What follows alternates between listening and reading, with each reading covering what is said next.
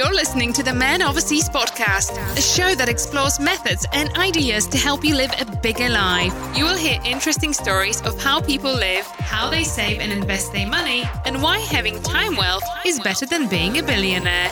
If you are entertained, educated, or elevated, be sure to hit the subscribe button. We're just getting started. Now here is your host, Brad D'Antonio.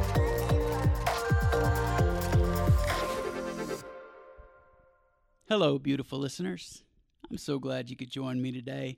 If you're a first-time listener, whether that's north of the border in the Vancouver, Canada area, where my guest moved his family 6 years ago, which says a lot about him, by the way. I'm a big fan of guys who are adept risk takers. They take calculated risk, and as you can tell, I put that in the subject of this episode because I'm such a big fan of it. Yeah, he took a little more money to move his family halfway across the world, but the fact that he was willing to leave everything he knew and take his family of 5 with him, God love him. So if you're a first-time listener there in Canada, or you're across the pond where my guest is from, or let's say you're in the States and you just found the podcast because somebody at work was like, man, all you listen to is sports radio? You could be leveling up, learning something new from a guest that Man Overseas bribes to be on his podcast. Just as an example, my last guest was Russian. She had unbelievable opinions on Putin, Zelensky. She talked about how embedded into their culture the need to grow your own food is just in case all fit hits the shan. And I say unbelievable opinions. I think that's the word I use, but just contrary to what you would expect. Thus, I think you ought to give the podcast a shot. I'm just facilitating here, but I learn all sorts of things from my guest. If it's not your bag, baby, which is a British reference, then back to sports radio. No harm, no foul. Sports reference. So we cover a lot here. We're versatile that way. If any of what I've just described is you, if you're a versatile guy, I'm so glad you're here, and I hope you stick around for an episode or two. See if you like it. If not, hey, I'm not for everybody. My guests are not for everybody. That's not to neglect those who've been with me since the beginning. You guys and gals, you're my ride or dies. You're the ones who know exactly who I'm talking to when I say, hello, beautiful listeners. You're the beautiful ones. But if my day ones will pardon me for just a second, I really want to extend a special invitation to my folks from around the world. And whether it's word up, what's the dealio, manilios, or bienvenidos might be more appropriate where I am now. The mic I speak into has been transported to a small town in Guatemala. So that's where the overseas fam will be, at least until, I don't know, gas prices come down, inflation gets under control. There's a lot to leave temporarily. And here, it's springtime year-round. It's glorious. So if you're paying $4.19 a gallon, and while you're pumping your gas, you're dealing with 102 degrees and humidity out the wazoo, this is a great place to be. I was looking at the forecast for the next 10 days. 62 is the low, 71 the high. And we're talking Fahrenheit, folks. Hard to beat. And I realize this is a drawn-out welcome to those first-time listeners from across the body of water where the tip of an iceberg once split an unsinkable ship, sending 1,500 or so people gurgling to the great certainty. Did you know that, by the way, of those who died titanically, only 340 of those bodies were recovered? That means 1,160 of them, basic math is my forte, by the way, 1,160 are out there swimming with the sharks, with bin Laden. Not a good way to go out. It was a little over 700 who survived by hanging on to a piano or something. I don't know those details, but I'm sure those 700 are no longer with us either, because that unsinkable shit I'm about to say shit, like POS, sunk in 1912. So you'd need to be pushing about 116 or so to have any memory of Rose or Jack walking the halls. Let's get back to my guest, shall we? He's got a beautiful family, not only wife Michaela, but the 3 kids he totes around with him, or were toting with him. He was toting. I don't use the word toting often, and it's obvious I don't know how to use it, but they were with him when we met. And he's one of those guys you see at the hotel pool, and if you're 23, 24, you think to yourself, you know, if my life turned out the way that dude's life has, sign me up for that. He's a solid guy. His name is James Corfield. He goes by Jim, which most Jameses do. If you're curious why that is, I've spelled it out in the show notes, even went a little deeper than that. But I'll tell you now, people wanted a shorter, more familiar way to refer to people named James. And so they changed the vowel because it was believed that Jim sounded better than jam. And I don't know about that. Who's with me? Don't let me have a little boy named James, because good chance, you know, I'm a little different going in. So you'd probably learn soon enough that he's going by Jam. He wants people to call him Jammy. I'm letting him. There's a lot of Jims out there, many who differentiate themselves with a Jimmy or a Jimbo, but don't dare me to mix in a Jammy, because I'm gonna do it. That's how I see it from here. Obviously, I'm in the nosebleeds. Small town Guatemala, just lucky to have a solid Wi-Fi connection at this point. But Mom, nobody's pregnant. Nobody's trying to be pregnant. I'm just, I don't know, talking out of my better side. And that's the second episode in a row that I've talked about my better side. So I'm not going to tell you what we talk about today, but we cover a wide range of topics having to do with money and getting rich slowly and taking big risks and small town mentality, thinking it can't be done, leveling up in all areas of life, and just getting better. Because if you wake up and you want to get better every day, I happen to believe the universe conspires with you to ensure that that happens. But a lot of times you have to write down what it is that you want. And if you know what you want, I said the universe because I know my guest is not a prayerful or meditative person, but I happen to believe the good Lord will see to it that you get what you want if you want it bad enough. So be careful in desiring too much what it is that you want if you truly don't want it. I hope you enjoy my chat with Mr. Jim Corfield. Jim, can't thank you enough for being here, man. Appreciate it. Thanks for having me. This is awesome. Yeah, so we met at the pool in Playa del Carmen. We sure did. Why are you here? I'm here because my wife wanted a vacation, pretty much. She surprised me one day with this idea, and I mean, I wasn't going to say no. Don't you think that's usually the case, that men would go without vacations for years? It usually takes the woman, the wife, saying, "Hey, I'm ready. Let's go on a vacation." 100%. And do you say plan everything and we'll go? Is that how that works? I mean, I don't, but she does it, and I'm happy that she does it. You know, I'm kind of, you know, like a system robot, I guess. You get up in the morning, I go and do my thing, I go to work, I come home, we make dinner, it's time with the kids, and just repeat. You're a routine man. Yeah. What would you do without your routine? Would you be lost? The joke my wife and I always have is if she left me and the kids for long enough, she'd come back and we'd be starving, cold, and dirty. pretty much living in a pigsty. And you say cold because you are from... Well, we're from the UK, but Okay. we now live in Vancouver in British Columbia, Western Canada. It was a decision we made almost 6 years ago now. Why? Me personally, I've always had like a little soft spot growing up. I grew up in a little town in England. I got into hockey. I met a bunch of the pros that I met that first couple days, weekends that I went to watch. They're all Canadian guys.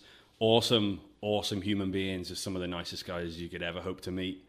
And, you know, they tell me about playing hockey and when they were young and being out on the ponds and, you know, like skating till their toes are frozen. And and then, you know, it's like, in the summer and you got the, you know, the lakes and the mountains and go hiking or like, this. And I was just like, oh my God, like, Get me there. I have got to go to Canada. Yeah. Like, I just have to go to Canada. I was 8 or 9 years old at the time when like I first met these guys, and I didn't actually get to Canada until I was 17.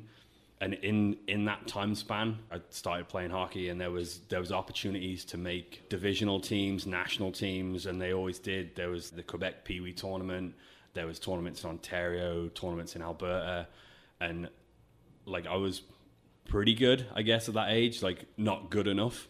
Like I always got to like the last selection, or you know, there's like 25 guys and they need 23, and I was always one of the two that was like, well, you know, if anyone gets injured, which they never did. And I was just like, I felt like I was so close for so many years. I almost had like a kind of a hatred for it. But you go and I go meet these guys, and they're like, oh, like you come with me in the summer, or like, you know, we'll go hang out. And you know, my parents are just no. Why? Why your parents didn't want you playing hockey?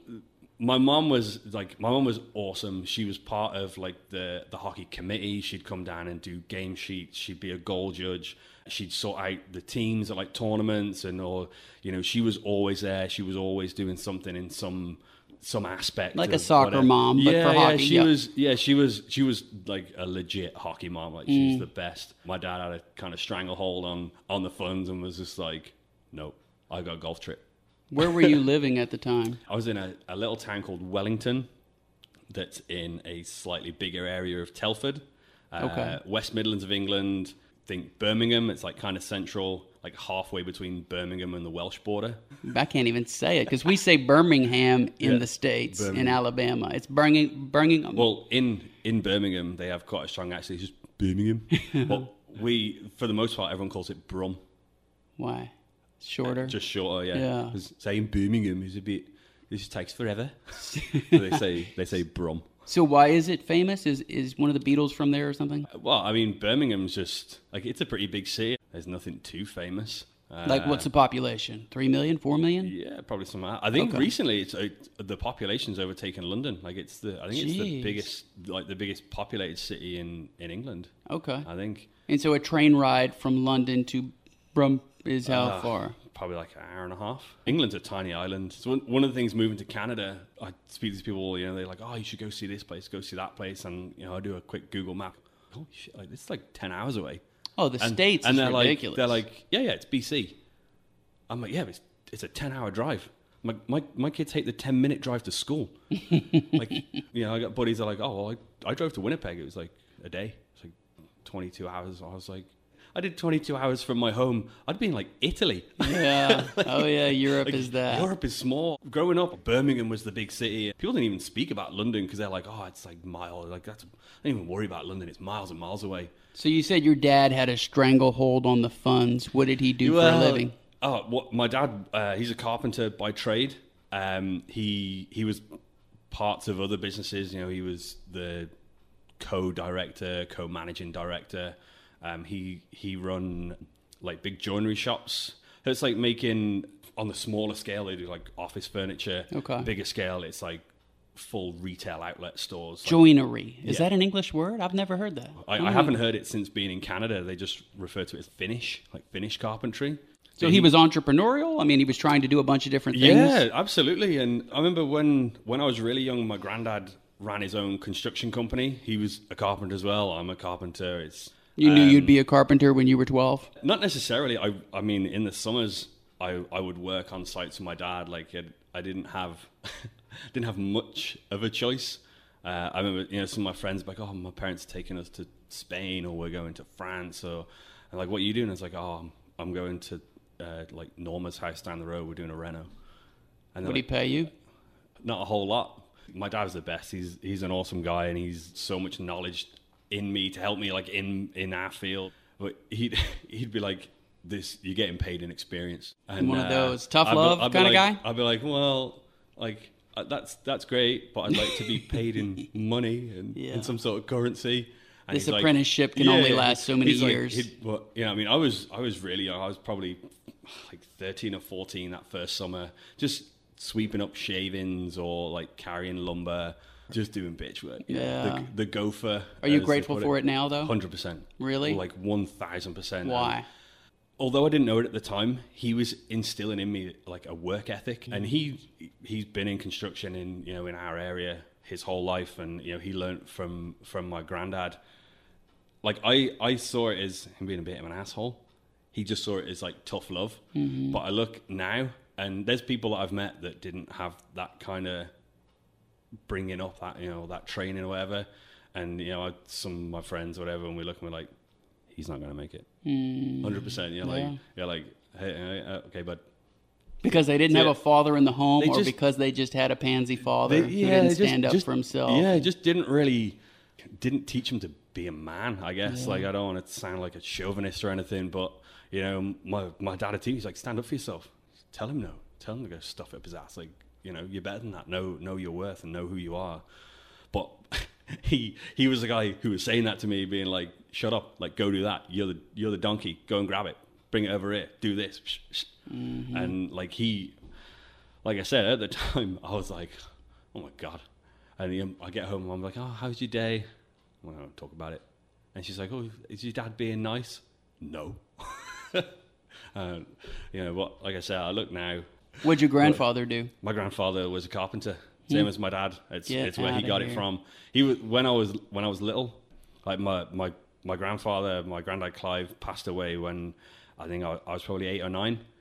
He was similar to my dad, but he was that obviously that bit older and was like, well, he's still a child.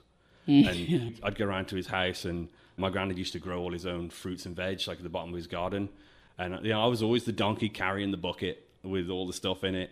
The little difference between my dad and my granddad was, I'd get to the kitchen and I'd meet my nan, and I've brought her this bucket of stuff, and he'd be like so congratulatory of me and be like, he's like, look what he did, Grandma. Like, he looked it all the way from the bottom of the garden, all on his own. And I got like 5 carrots and like 4 potatoes or something. And my granddad's got this thing on his arm, and he's like trying to kind of sneakily drop it all on the table because he's been killing his back. So he's like 70 years old. Yeah.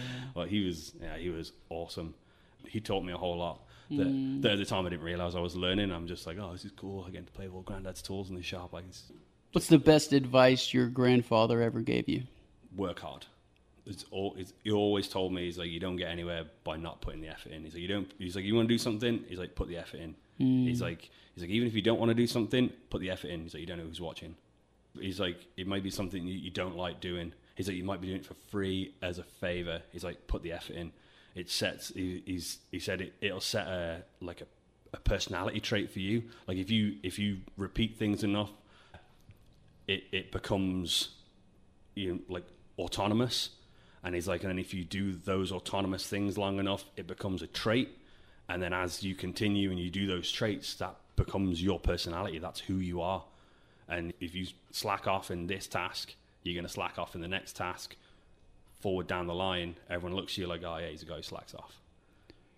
Reminds me of the book Atomic Habits by James Clear. Have you heard of him at all? I've heard of him. I've not read the book. He talks about every little thing you do is a vote for the sort of person that you want to be. Yeah, absolutely. And while you were talking, I was thinking about how you do anything is how you do everything. And another thought that flashed through my mind was, I remember hearing when I was a kid that Joe DiMaggio said that the reason he played so hard is because there could be a kid in the stands who's seeing him play for the first time. And I thought, well, if Joe DiMaggio, who doesn't need to play that hard, who makes a lot of money and dates Marilyn Monroe, if he thinks that way, when he can go out there and lollygag if he wanted to or take a day off, who am I not to bust ass every time I cross between the lines and play baseball? So there's so much to be gleaned from quotes and advice given from parents and grandparents. And a lot of times we take it for granted when we're little.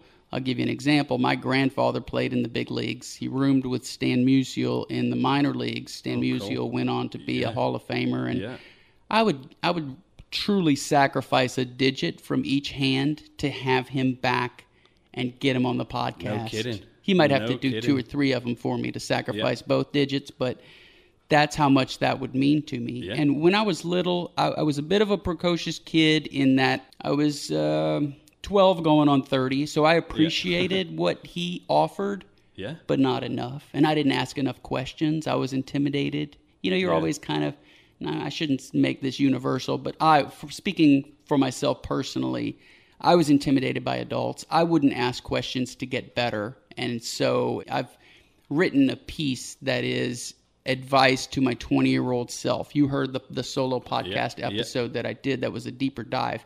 If I were to give advice to my 7-year-old self, it would be, don't be intimidated by adults. Ask questions, then ask another question, and then ask a follow-up question.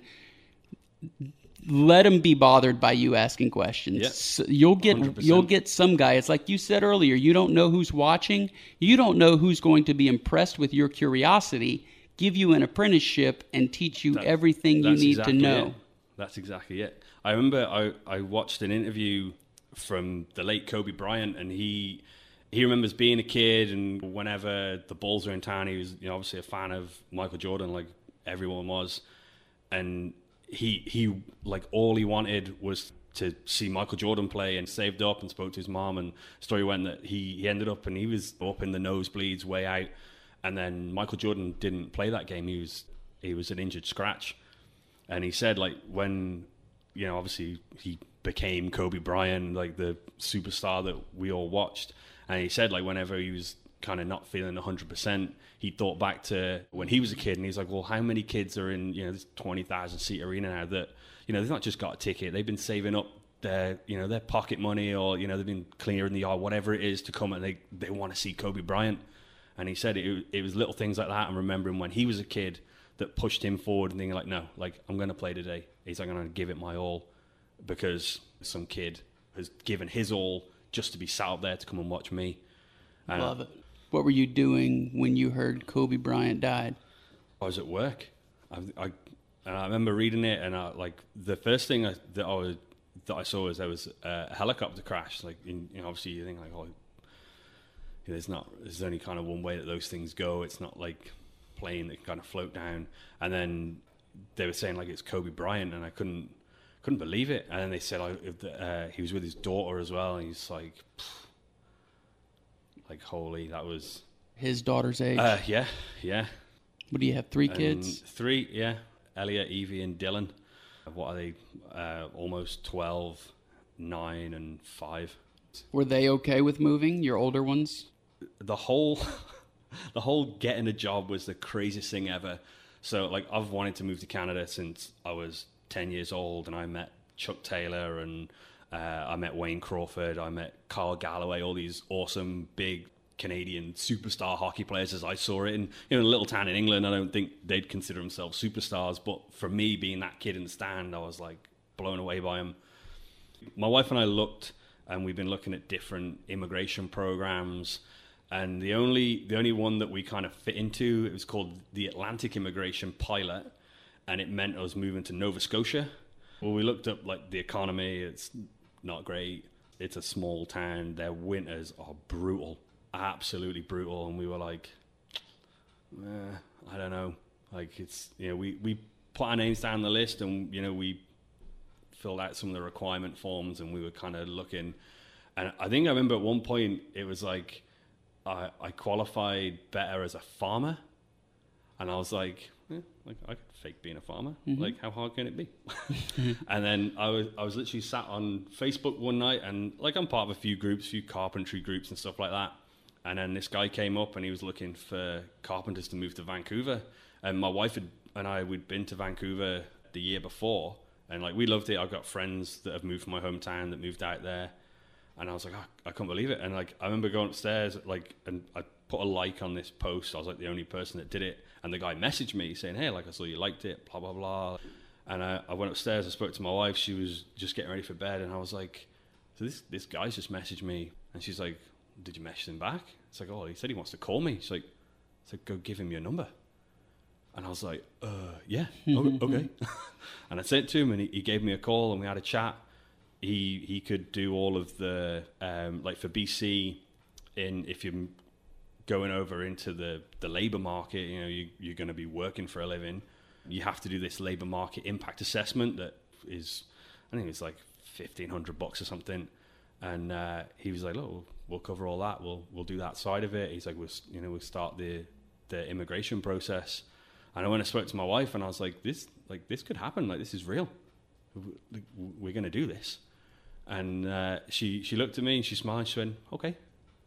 And I had a chat with him, and we spoke about what he does and, you know, what he offers. And like I said, I have friends in Canada, so I'm like, hey, this is what this guy's saying. This is what he's offering. And my buddy Matt replied, and he's like, snatch his fucking hand off. He's like, get your shit together. Let's, like, get over here. And I was like, oh, like. So you had a buddy? Yeah, and like Vancouver. And Matt's wife Rianne works in construction. She's a construction manager. And she works in construction, and was like, why has he not accepted it? Like, she's like, that's a great offer. And I said to my wife, and she's like, well, then tell him. And I was like, yeah, like. But what is it you do? What would be on your business card? So carpentry in general, like I do framing, finishing, forming. That's like bread and butter from back home, and like renovations. Okay. Historical renovations that we did, like England's an old place with some really old buildings, and there's ways of working with those things so you don't just collapse them to the ground. Basically, you know, buildings have been stood there for like 400-500 years. You can't just kind of go swinging in there. And transferring that now to Vancouver, where everything is brand new, absolutely everything. I don't think I've seen.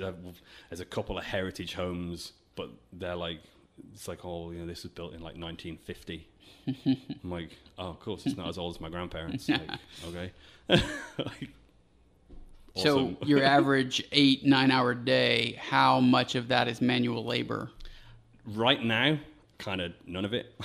I'm more of the like quality control, like structural side of it. So we have teams of framers and finishers that come in, and they build our buildings.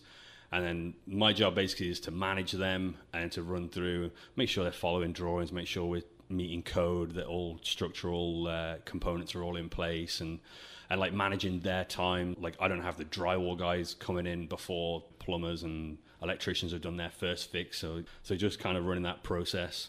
Did you have a lot to learn because of the country, the differences in countries? Genuinely, the only differences I've found, one is metric imperial. In the UK, we use the metric system. In North America, we use the imperial system. I was fortunate that with my dad, when I was a kid, he'd give me measurements for different things, and he'd be like, I want this 1158. And I'm like, okay, so use metric. And he's like, next one needs to be 4'2" 1/8. And I'm like, oh, okay, imperial. And like he tried to trick me, and he tried and catch me out. And I remember at the time just thinking like, gee, like just pick one and we'll just work to that. Mm-hmm. And I remember thinking at the time, like, you know, this is way more complicated than you need to make it, old man. Like, but I look now, and like, especially like, I didn't know at the time that, you know, I was gonna make the move. I wanted to go to Canada, but like, I didn't know I was gonna live there. Mm-hmm. But I look now, and I'm like, you know, even some of the Canadians, I'm like, they're like, what's half of an eighth? I'm like, it's a 16th. Yeah. And they're like, but 16th. I'm like, okay, like, let's not get into that. It just, believe me when I say half an eighth is a 16th. Yeah. And they look at like, some of the older guys are like, but in the UK, you use the metric system. Like, yeah, we do. Like, so how do you know imperial so well? And I'm like, oh, I'll tell you a little story about my father and how he used to try and punish me. The old blessing in disguise. On a daily basis. Yeah. That's fascinating. So did you make more money moving to Canada? That was part of the deal, huh? 100%. 100% more, or 100% yes, 100% Brad, you're right. Yes, I make more.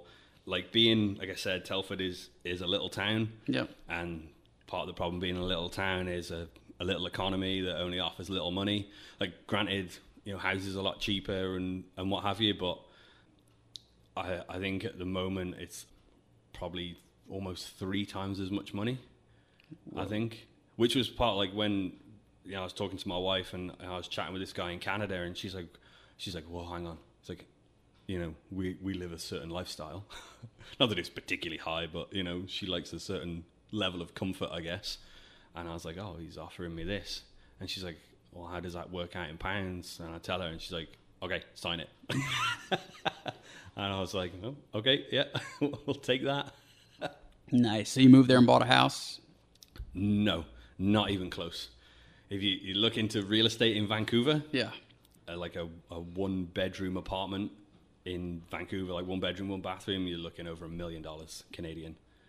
And that's probably before 6 months ago, right? It's probably, probably $2 million now. Now it's like, oh boy. But you wish you had bought. Yes, most of, like we had a rough start when we first moved there, and I don't want to go into too much of. To put it nicely, he wasn't 100% truthful about a few things. There's a few spots that, you know, like I maybe didn't get paid what I was owed. And at the first house we moved to, like I spoke to him because I said, like, look, you know, I got 3 kids and we need to take this very seriously. I'm like, you know, getting paid this, and like, you know, you've lived in, he's like, I think he's been in Canada like probably 15, 17 years, having moved to, like, he's a British expat himself. So he'd done the move and he did it with kids. Agreeing to do it, it's like, well, the guy that we're going to work for has done this exact process that we're doing. Like, what better, you know, mentorship to have, but have, like, not only is he my boss, but he's done exactly what we're doing. Like, this is perfect, which it didn't turn out that way at all. And he was like, oh, you can go, you'll be able to afford rent of this much, and you'll be able to, like, go and get a truck that costs this much. He's like, he's like, you know, you can do whatever hours you want, you can do this. And I was like, oh, this is perfect. And I said to my wife, when we move, if you're happy to, like, do the setup of the house, like, I'll just go and just work my ass off, and, you know, I'll be out of the house like 14, 15 hours a day, but whatever, you know, it'll be. And then none of that was true. And we even went, like, we looked at some properties that we were renting, and we were like, well, what kind of property we can get that's like $1,000 a month cheaper, just so we have that, like, $1,000 a month buffer zone for different things. Like, you know, we moved to a new country, a whole new culture. No one told me I need to get renter's insurance and be paying like $27 a month for that. And then no one told me I'm getting this, that's another like $35 a month. And we were like, like, even, like, you know, he was telling me 3,500, like 2,500 is that's not totally possible right now. And we ended, like, I remember having a conversation with him, just being like, hey man, like, what the hell? And he's like, no, he's like, whatever. He's like, I own my house, like, we bought it. So he's like, I'm kind of out of touch with it, I guess. Sorry. I'm like, oh, cool. Yeah, you said sorry. I got to go get a U-Haul. I got to try and find somewhere else for my family to live. Like, you know, I got Dylan's, you know, a year and 4 months old or whatever at the time. I'm like, yeah, thanks. Yeah. Cheers, dude. Fuck face. And, you know, then there was, you know, like some weekend work. He's like, oh, I really need a hand doing this. Like, you're the only guy that I trust to come and do it. I'm like, yeah, sure. Like, no problem. You know, spend a whole day Saturday doing whatever it was. And, you know, then he's like, oh, I haven't got the cash in me right now, so I'd give it you on Friday. And I was like, yeah, sure, like, whatever. And, you know, like, Friday comes and goes, and you're like, right, okay, cool. And, yeah, it made it easy to leave, put it that way. And you left? Yeah. We got our permanent residency in the November, and you have to sort out getting a new social security number, and, like, they update you from like a temporary one to a permanent one as you go from temporary to permanent resident. We did all that kind of process, and then as soon as, like, we got the official paperwork that came through, that it came in just before Christmas, like the 22nd or 23rd of December or something. I got the letter through the mail, and I was like, 2nd of January, which was like the first day back. I called him, and, like, he never answered his phone, to text him saying, like, oh, I'll be in the office, like, first thing on the 2nd. And he was like, oh, okay, sure. And I get there, and I was just like I'm done with you. Like, and he had been the person that I knew. He had a whole lot of, you know, stuff to try and throw at me. I was like, I don't even care. So what happens next? Well, being that I was a permanent resident, we can stay in Canada, and just went and applied for some jobs. We were pretty smart. My wife's really good with the money and stuff, and I basically had like a 2-week vacation. Like, just hanging at home, taking the kids to and from school, and, you know, hanging out at the park with them. Like, it was pretty awesome. I think I did 2 interviews. There's one guy who loved me, offered me a job, And he's like, oh yeah, by the way, it's in northern BC. It's about like 12-hour drive away. And I was like, oh, thank you, but no thank you. And then when I was in the interview with him, my phone was just blowing up, going nuts from this number trying to call me. He sent me a message like, oh, he's like, you guys are going to be done in Canada as soon as I'm finished with like my previous employer, the guy that did my visa. Yeah. And I was like, wow, like, cool guy. Yeah, you're awesome. Thanks very much. But he was trying to be a tough guy, like coming after you? He told me that, and he said he's like you're not going to be living in Canada as soon as I'm done with you. And I was like, yeah, whatever. Like you're literally nobody. And I got in touch I called this number back, and it's the place I work at now. A company called Marcon, who's just amazing. And they were like, oh, we've been trying to get a hold of you. I'm like, yeah, I can see. And they're like, we need you to come in for an interview. Oh, okay. When do you want to do it? Like when you're free. Just leaving an interview as it happens. And it turned out I'm like 10 minutes away, and I was like, yeah, okay, like cool, I'll come down. And I sat down for this interview. They handed over a contract for me to sign. I met with a VP, and he was really nice, and he's like, oh, we're going to offer you this. And I thought exactly the same thing. So I'm like, well, you just handed me a contract, so like I've basically have this job. It just, this is the bit where we negotiate. Put a number on the table, and they were like, yeah, okay. And I was like, you wish you had written more, huh? Well, always. I kind of look and think, I wonder how much I could have got away with, but you had all the leverage in the world, my brother. Yeah, that was a lesson learned. I met an engineer at Starbucks yesterday. He was 52 years old, and I gave him 3 points on negotiation that he should use, and he's now going to hire me as his coach. Oh, perfect. So usually that's all it takes. You're not taught negotiations in school, and your employer does it so much more frequently than you do. We maybe negotiate once every 5 or 6 years, especially from the part of the world we're from. Here in Mexico, they do it all the time. Yeah. They think you're stupid if you don't negotiate. Yeah. We negotiated our Airbnb heavily. Yeah. We always do. So I told him, for example, if you get a number that you are happy with, if you are expecting 120 a year, you'd be happy with that, and they throw 140 at you, you have got to train yourself to be like 140. Yep. It's and say face. Nothing. Yes. And see what they say. The older I get, the more the more of these life situations that I go through. Too soon old, too late smart. To my, like my time at school, and I got kids that are in school now, and I'm like, why did you guys never teach me how to do my tax returns? How come you guys never told me about, all these little loopholes in the system that can help me? The age-old joke that I hear a lot is like, why did I learn Pythagoras' theorem? Like, I've never used that. Being a carpenter, like, I actually do use that a lot. So that reference doesn't really resonate with me. But I look and think, I learned a lot about the Second World War when we're at school. Like, from England, it's a big thing. As much as it's, it's a great thing to learn, it's awesome to know about history and know how we got to where we are from where we were. Like, that's great. But, like, I don't have to do that every single year come tax time. Or, I don't need to know the date that Hitler did whatever.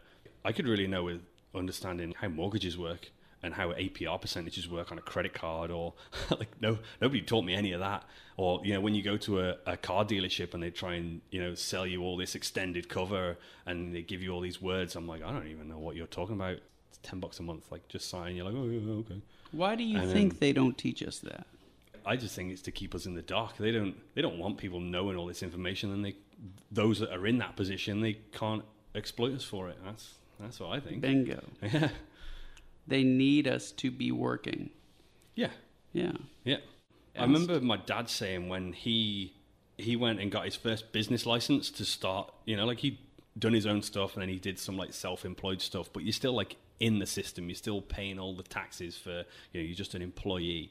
There's another bingo. Yeah. You use the T word. I remember him saying when you go to like City Hall and, you have to apply for the permit or whatever. And he said immediately, this lady's at the desk, like doesn't even look up, and she's got a little stamper thing, and it's like, it's a 6 month this, and just reels off like a script basically. It's like, when a guy comes in and says he wants to start his own business, tell him Like, it's going to be a 6-month wait. You need to fill out appendages A through Z, and just put all this.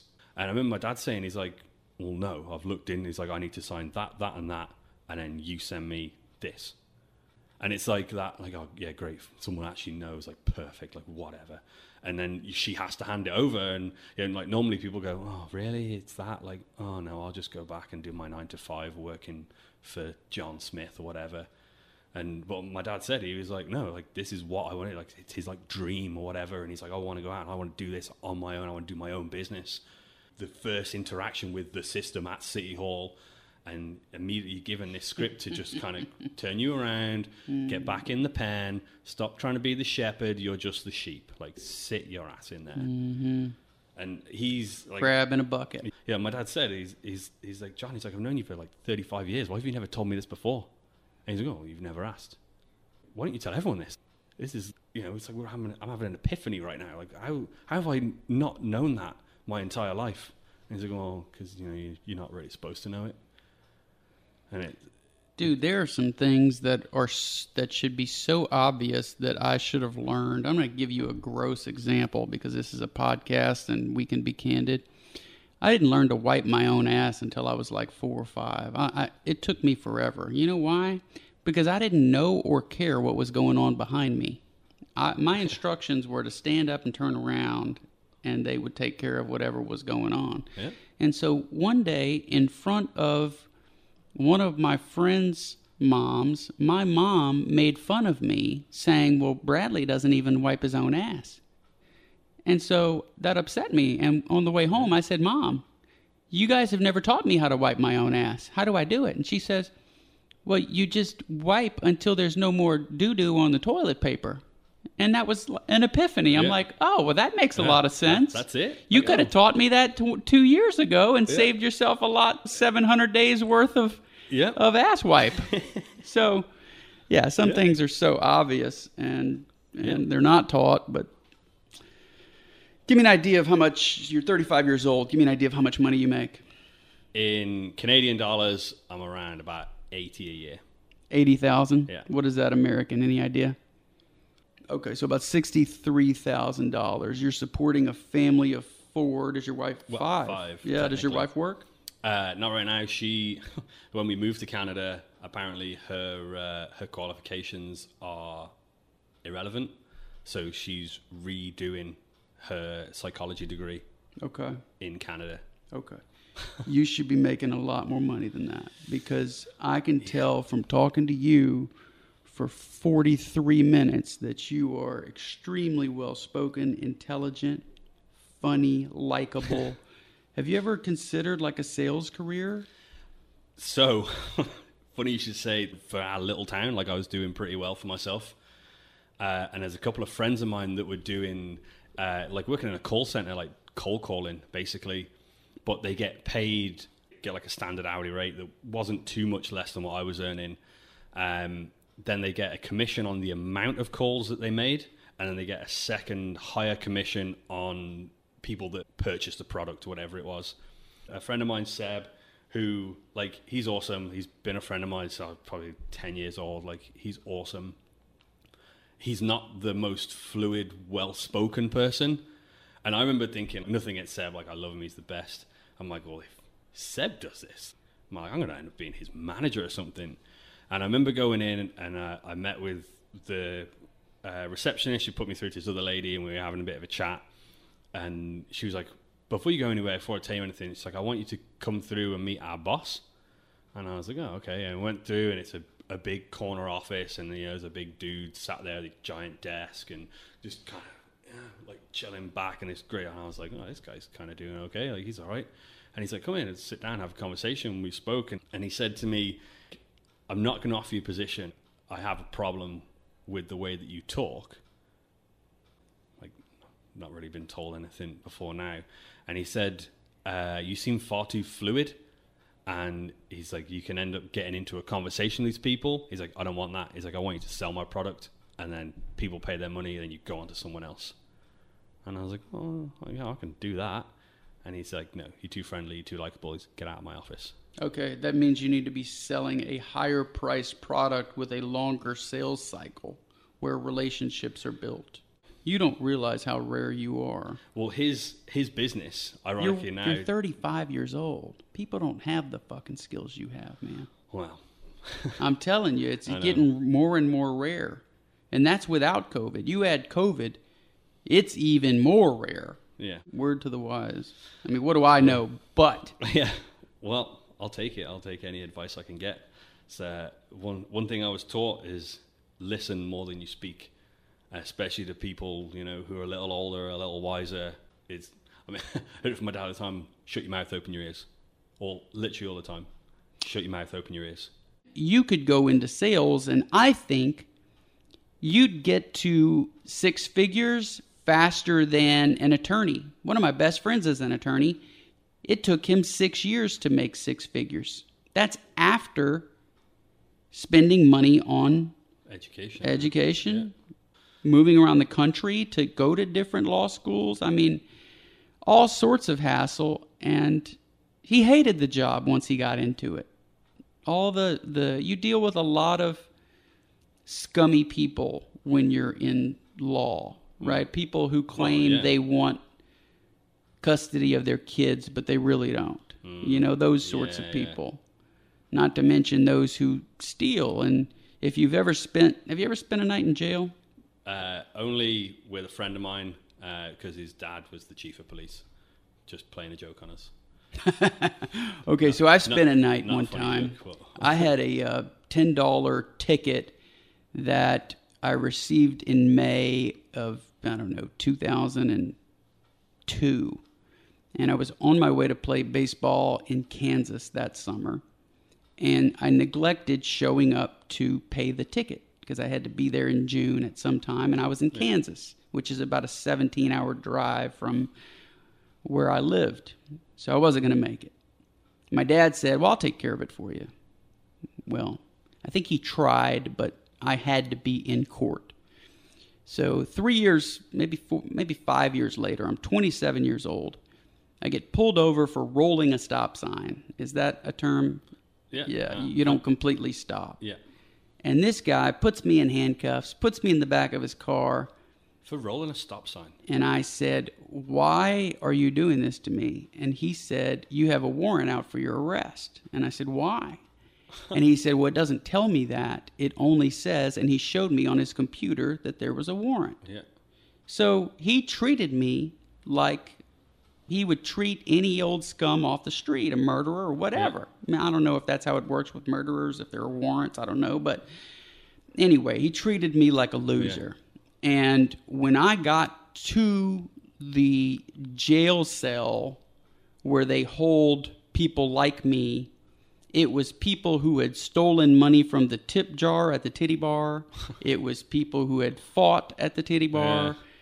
It was scum of the earth people, and people that were passed out with needle marks all in their arms. Yeah. They called me Brad Pitt in jail because I was the only nothing about being the normal human being. Yes, exactly. I was Caucasian, so they called me Brad Pitt. They didn't even know my name was Brad. Yeah. Which, by the way, when I'm at Starbucks here, 99% of the time, they put B-R-A-T-T on my cup when I tell them my name. Brat. So now I tell them, como Brad Pitt, pero yo es más guapo, which means my name is like Brad Pitt, but I'm more handsome. And they always get a kick out of that. So now they get my name right. It took me coming up with this trick of everybody knows who Brad Pitt is. So... But anyway, man, it surprises me the amount of money that you make, and if you were a client of mine, we're negotiating because you have a serious skill set that you don't realize you have. I think that I don't know if you're being humble. Well, I know. But I invited you on the podcast for a reason. Yeah, my cousin Stu, he's like the salesman in our family. He actually, he started the place I went for my first interview. This guy told me, he's like, no, you're not going to sell my product. My cousin Stu got hired on the spot. He walked in, he asked for a job. He saw the receptionist, and that was it. He was hired. He did some of his own sales. He now owns and sells, he has his own store selling kitchen and bathrooms. And like he does really, really well. My aunts and uncles would be like, damn, like that boy can charm ducks off water. Someone going like a party at the weekend, and I'd be like, hey man, like, you want to come to this party at the weekend? And they're like, yeah, maybe, I don't know. But the way Stu puts it, and he's like, oh, we've got this event that's happening, and there's going to be this and that. And he's like, and you're going to be asked in, like, and he just gives you all this stuff, and you're like, man, like I've got to go to this damn party. I'm like, I don't even care what I'm doing. Like, Stu's told me, like, I'm going, and he just has this like natural charisma and patter that you just like. You just sucked into it, like makes you want to do stuff. He's so smooth, yeah. And like we always said to him, he did this sales job. Like the basic is not a lot, but there's lots of like compensation and add-ons and stuff if you sell this or sell that. I'm like, man, like you're going to earn a lot of money from doing this. He's like, he wanted 3 handsets. It's like I sold him 50, and I'm like, what? And he's like, yeah, there's like one for him, one for his wife, one for his secretary. Like that was it. And he's like, I've got it for all his foremen. I've got it for like different.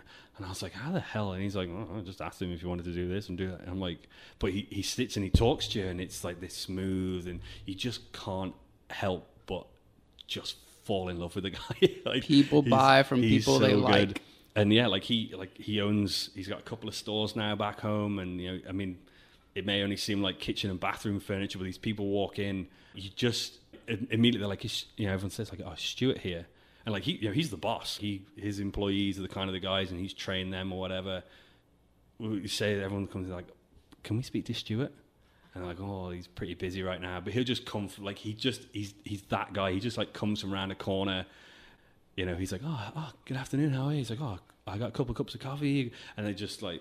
People just melt because they want like a new faucet or something for their kitchen, and they go out, they get new cabinets, they've got a new tub, they have an extension on their house because they want the shower screen that they've seen, but they don't have a shower. So, yep. And he's like, yeah, it's great to have you, and just look at him like, dude, you have so much knowledge that you could use to sell so many different things.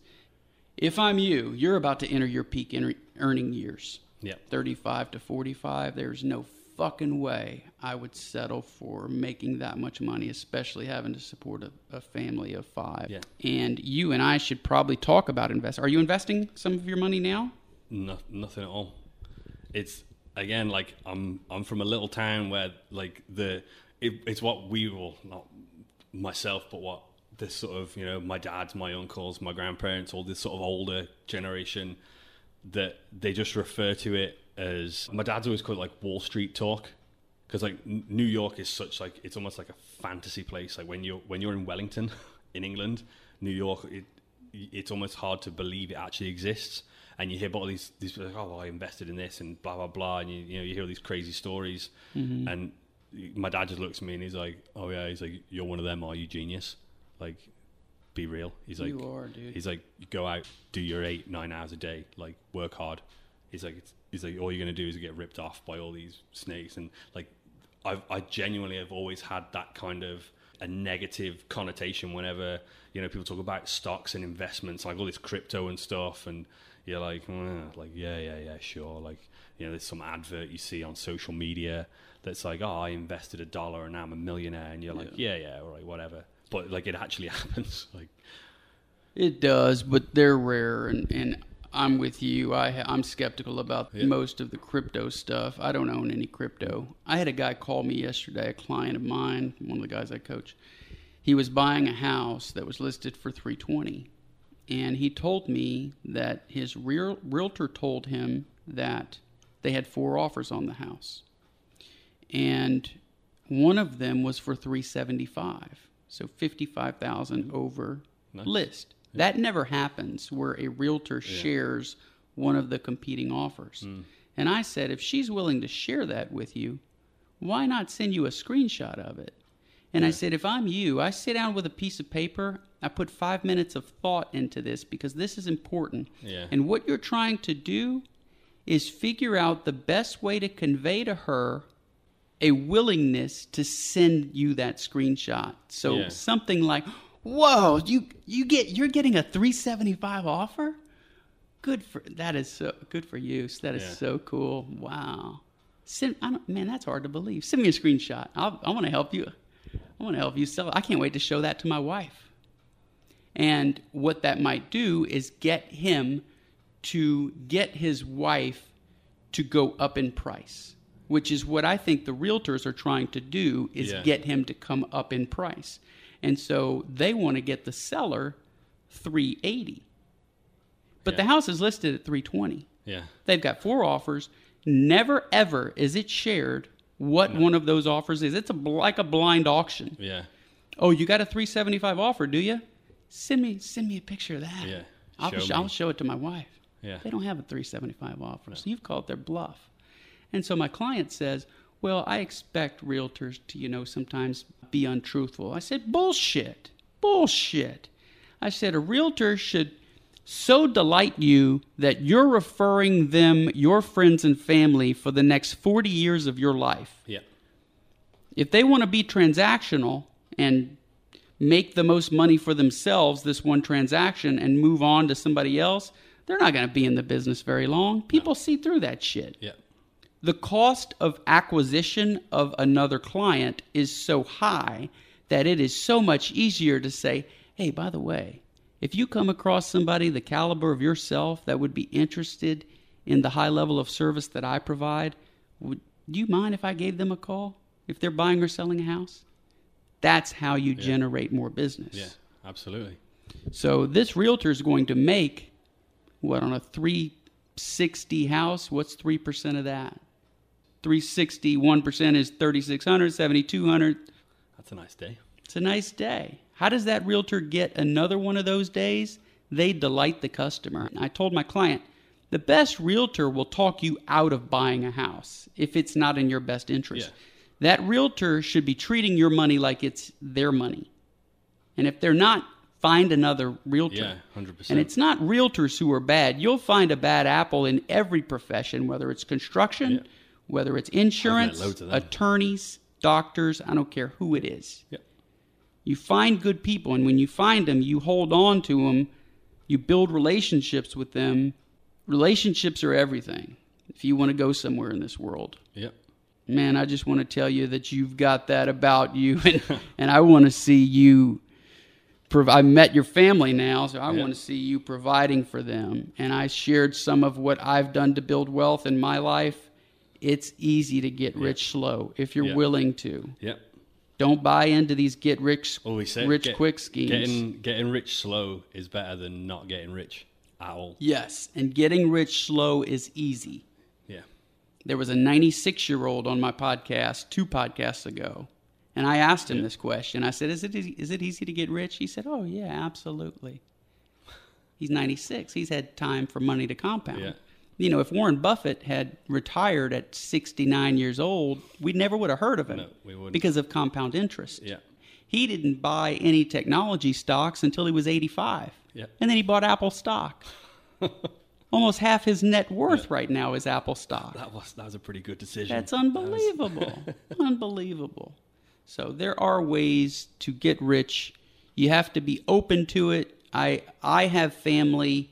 I think it was you we were talking about this. I have family from Louisiana and Mississippi. I was raised in relative obscurity, Thibodaux, Louisiana. Yeah. It's probably smaller than the town you were brought up in.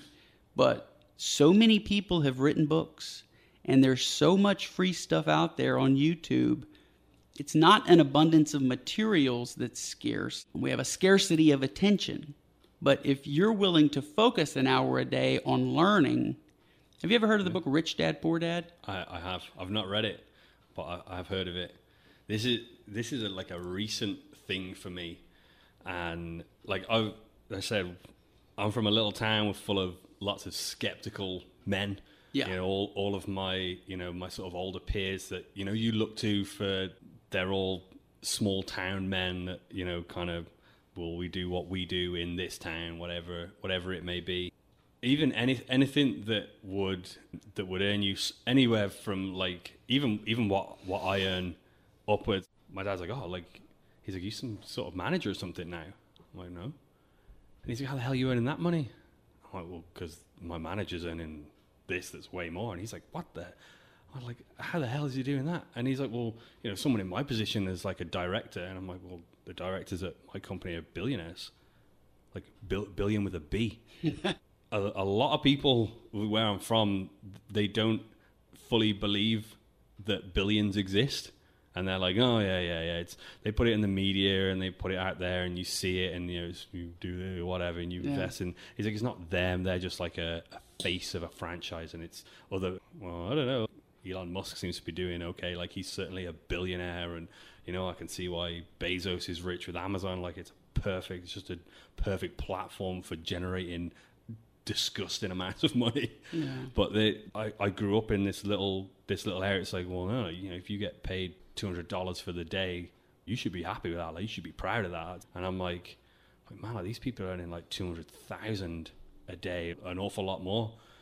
And there's this enormous amount of skepticism that's put on that, and they just don't believe.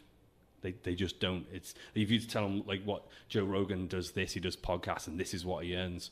It just be like whatever. Like, I don't listen to that. Like, no, he doesn't. And that's it. Like, that's end of conversation. Like, no, they don't. Yeah. Go back, do your 8 hours. Just be proud that you're busting your ass and you're doing something. You're providing for your family. Well, there is something to be said for that. There's a lot of dignity in hard work and providing for your family. My objection to it would be there's knowledge out there. Yeah, you're limiting yourself. Yes. You're putting your own ceiling in front of you. Absolutely, and you don't realize it. Yeah. But you could do the job that you're doing, yet still become a millionaire by following principles that are in books, that are in getting coaches like myself just to teach you what you need. The way I think of a book is like it's $20. If you've ever written anything, and I have, it takes so long to write a blog post because of the sentence structure and making sure you write it in a way that people will grasp. Like, you don't want anybody to ever be confused by what you've written. Yeah. And so most writing is rewriting. You do your rough draft and then you start editing, and it's a bitch. Everybody hates writing, but it's primarily so that it's easy on the reader. Well, being one of the readers, I see stuff on social media and you look and it's someone that's, offering whatever, and I read through and I'm like, nope, they didn't put the S on the end of there. That doesn't make sense. That's like a 60-word sentence. Like, there's no apostrophes, there's like there's no punctuation in this at all. I'm like, the guy can't even write. Like, like, I'm gonna listen to you. You're gonna make me a millionaire. You can't even write out 2 paragraphs like without punctuation. Like, no. Same here. Or there's one word it'll have like the I and the E the wrong way around, and I immediately look and go, like, no, scam. Like, you can't even write properly. You're a moron. That stuff stands out to me too. Like you said, like making sure that it's written out correctly and it makes sense, and it's someone maybe cynical like me that goes, Brad, like no, like there's no full stop in there. Like, what are you talking about? Nah, don't believe it. And as much as like there's a tiny little part of my brain that kind of spins around the back and goes, but like, you might be missing out on a serious opportunity there because of a full stop or an apostrophe. I understand it, but I disagree. I think that someone who could help you become a millionaire, for example, they don't make those mistakes because of what we talked about earlier. Yeah. How you do anything is how you do everything. It's how you do everything, exactly. They wouldn't screw that up. They wouldn't want people reading that. Yeah. The first goal that I set with my clients is to become a millionaire. We do that on the first page of our journals. And people think, oh, setting a millionaire, that'd be nice. Who wouldn't want to have $1 million? It has nothing to do with that. It has everything to do with what you become in the process of becoming a millionaire. What do I mean by that? How you do anything is how you do everything. Exactly, yeah. Millionaires are going to serve people. They're going to, you use the example of Elon Musk and Jeff Bezos. How many people have they served? How many people have they employed? How much easier has Jeff Bezos made it for me to get the Propecia that's needed? I actually don't use Propecia, but I use Nioxin. It works really well. But yeah, service to the many. There was an old Zig Ziglar quote. Zig Ziglar was the greatest pots and pan salesman of all time from Yazoo City, Mississippi. And he said, if you will help enough people get what they want, you will have everything you want. And so in the process of becoming a millionaire, you'll become more disciplined. You'll get your fitness in order because you need to maximize your energy. Yeah. You're going to become a person of integrity. You're going to get your relationships straight because if you're fighting with your wife all the time, then you're not going to be good at work. Hell no. If you're not good at work, you're not going to get good sleep. If you don't get good sleep, you're going to eat like shit. Everything affects everything else. Yep.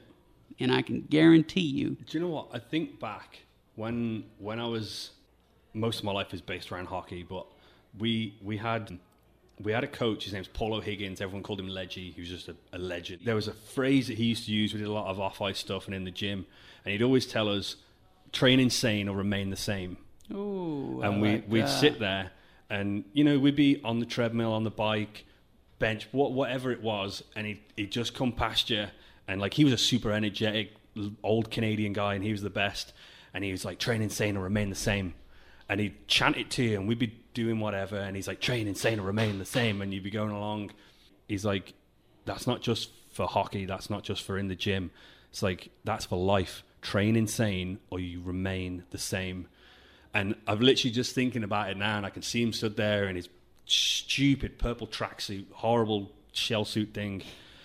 If you happily just accept your job, and it's like, well, I turn up at 9, I'll leave at 5, and you're not training insane, and you are remaining the same, and you're not getting anywhere. And like he wasn't necessarily a wealthy man by any means, but all he did every day is he did exactly what he wanted to do, which to me that sounds like a wealthy man. It's the ultimate wealth. If you ask me, time wealth. Afterwards, and you get changed, and he'd come and give us a little pep talk for our game or whatever it'd be. And he'd always say, he's like, "Don't forget, train insane or remain the same. That's the same in the gym. It's the same on the ice. That's the same in life." Tired, like, yeah, sure thing, Ledgy. Like, Jesus, can I go home? Like, I'm tired, man. But well, the beauty of that is that what a guy. He didn't mind repeating it because He definitely didn't remind. No. I had a coach in college that would talk about the peaks and valleys in life all the time. He says, you fight through the valleys. The peaks take care of themselves. Yeah. When you become better, stronger, wiser is when you're in the valley. Yeah. And he would talk about that nonstop to the point where I would tune out. I'm talking about it today, 22 years later. Well, Leggy, he's all the same. He's like, you're either learning or performing, which is when you're in the valley and you're struggling, you're learning through those struggle, and then when you're performing, you're at the top of the valleys taking care of themselves. Everything that you've done is... That's right. Well, and you talked about the fruits. You talked about the 9 to 5. I tell my clients, I say, because a lot of my clients end up quickly, let's say you're my client, hypothetically. I'm going to get you to start interviewing because you're going to get more money. So I tell them to incorporate into these interviews things about themselves, whether it's books they've read or quotes they've internalized. And one of those quotes is, I'm someone who views what I do in addition to what's expected of me as an investment in my own personal growth, in my career growth, as a contribution to this company. That's just how I'm wired. Yeah. Who wouldn't hand you a contract, right? I mean, is that not the kind of guy you want? Absolutely. I work hard at my 9 to 5 because it's table stakes.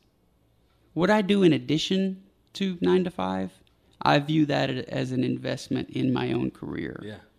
In my contribution to this company. I want to come work. I want to be on your team. Yeah. I remember being probably in my early teens, and, I was in the summer working for my dad, and I'd go back to the office. He sat there as, the owner, CEO, and he'd have guys come in, and one of the things he looks for in, you get guys come in that are very good, very skilled, but they just lay back and they're like, yeah, like I want a job, like, whatever. And he'd always say, like, he wants those guys that come in who are willing to go to battle for you. The guy that doesn't mind staying an hour later because the clients ask, can you just tidy this up? Or, you know, the guy that doesn't mind being the first guy in the queue at the lumber store first thing on a Saturday morning because, you know, Monday morning something big's happening. It's got to happen Saturday. You know, he always says he looks for those guys that are willing to go to war for him. Make sure you're not going to work at a place where if you don't come in on Saturday, don't bother coming in on Sunday. Right. So you're vetting them too. Yeah. But what would you say you struggle with most? I mean, my wife would probably tell you the chores at home. The what? I'm sorry? The chores at home. Oh, the chores, yeah. Does she have an equalism mentality as though everything should be 50-50? Yeah, we got a pretty awesome setup. As you know, there's the days when, you know, I come home from work and she can tell straight away. It's like, don't worry, dinner's done. Like, what? Like, go have a shower, go have yourself half an hour. Like, we got a pretty awesome dynamic. The one thing, like, genuinely, like, you know, you see a lot on social media, see a lot happening. Like, I see my cousin doing well, and one of my best friends, we sit and talk, and we went to school together. We did like kindergarten, middle school, and high school together, like all the way through, and we went to college together. And I'm like, I feel like there was a day that I wasn't at school where they taught us how to make money. And I feel like there's whatever that happened that day, that was the day I should have been at school. And he's like, well, like we went to Arklewood and whatever, but this tiny little school. But I'm like, there's something that I never got taught. There just is. I know there is. And you know, I speak to my dad, and like my dad did okay, he did pretty well, and he's like, hey, he's like, just go out and work harder. I'm like, well, that's all well and good, but you know, from a service point of view, like I need to go and find someone who needs something that is willing to give me that money. And you know, you see on social media, like people are like, oh, I earn money in my sleep and I do this, and I'm like, that's a lesson at some point that has totally bypassed me without a shadow of a doubt. And I mean, even my sister's very successful academically, and she's an architect now, and she's 2 years older than me, so she'll be 37 in a couple of weeks. And only now is she kind of starting to make architecture money at 37. I think she did 7 years at university, and you know, and has been kind of working towards what she's always been working towards. But it's only now at 37 years old that she's starting to see what it is she was working towards actually come into fruition. And like I said, like she's 37 and she's now just at that start of the path that she wants to work on at 37. And I'm like, there is something that we missed. Yeah. Like we went to the same schools, like she was, you know, at the top end of it. So I'm like, it's not even like, you know, I was okay, like sort of middle of the pack or whatever. She went to college? Yeah, I did college. It's a little different in the UK. You finish high school, you do 2 or 3 years of a college, and then from that point you go on to university. A US college is more of the university side in England. Like everything that you do in high school, that covers what I did in secondary school and my 2 years at college. And then university is what you guys do as college. So yeah, my sister went on and did the university route as well. I got my thing. I did my 2 years at college. Like, see you later. And does she have a lot of debt, school debt? Yes. Like $100,000 probably? I don't know if it's maybe around that. Like, I'm not totally sure how. Like, I remember doing, to go to university, there's the UCAS process. So like towards the sort of middle of your last year of college, you set your application, you choose your schools, and you know, like your tutors and everything kind of like, hey, like maybe don't apply to go to Oxford or Cambridge. Like let's set our sights a little more realistic. Right. I mean, my sister did De Montfort, which it's unknown, but like it's what you'd consider like an Ivy League school. Like it's a big one. It's up there with with Oxford and Cambridge. I was like, being told like maybe look more like Wolverhampton, like the local ones. And I was like, I don't know. My dad's like, you going to trade school? Like, why are you kidding yourself? Like, yeah. I've signed you up. The paperwork's off. Like, well, my favorite quote as it pertains to books, obviously I'm a big fan of books and how it can change your life. My favorite quote is, The true rewards in life are on the top shelf, and the way that you get to them is by standing on the books you read. In my 20s, had I not read Rich Dad, Poor Dad, had I not read The Richest Man in Babylon, The Millionaire Next Door, any of these books, I wouldn't be here today. Yeah. My education didn't start until I finished college. I didn't learn a goddamn thing in college. The best thing I learned was that marketing class where he had me do a role play for sales. Yeah. I found that helpful. Like Rich Dad, Poor Dad, for example, the premise, and it's been almost 20 years since I read it, but the premise is that you want to buy assets that appreciate in value versus liabilities like cars that depreciate in value. So when you do the comparison of $500 a month for a car payment versus $500 a month into a Vanguard fund, the difference is astronomical. Yeah. Astronomical. And that's how you get wealthy versus becoming one of the masses who is for the rest of your life saying, oh, that's bullshit. That guy doesn't have money. That's not real. Yeah. No, it's true. And we're not talking about Jeff Bezos and Elon Musk, but if you just, as you know, living in Vancouver, you see so many people with money. Yeah. You know how that happens? It's just time because compound interest is so amazing. I'd literally been there a couple of weeks. I'd started working. I was in one of the towers in downtown Vancouver. Mm-hmm. And there was a guy who's a Chinese guy that came in with his translator and his daughter. He was looking around one of the units. And the guy's obviously, he's talking in Chinese and talking to his friend. He had a few questions, like amenities you get with the building, there's parking spots, this sort of stuff. And then probably a 10 or 15 minute conversation. And then the translator turned around. We were with like one of the sales directors for the construction company who were building that building. And, they kind of mediate between the owners and all the prospective buyers and the owner of the building. They had this conversation. The guy turned around and he said, my boss wants to know how many units are available. And we're in a 52-story building. There's like 12 units per floor. We're probably somewhere around like the 20th floor.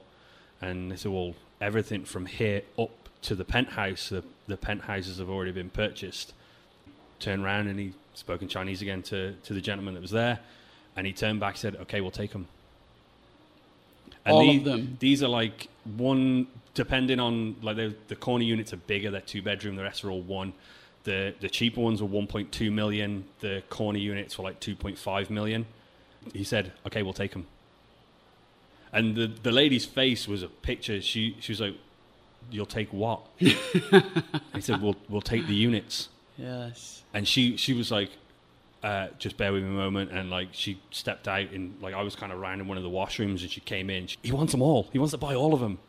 And the guy's like, huh? Like he wants to buy all the units. And the guy's like, okay, like as long as he pays, like consider him sold.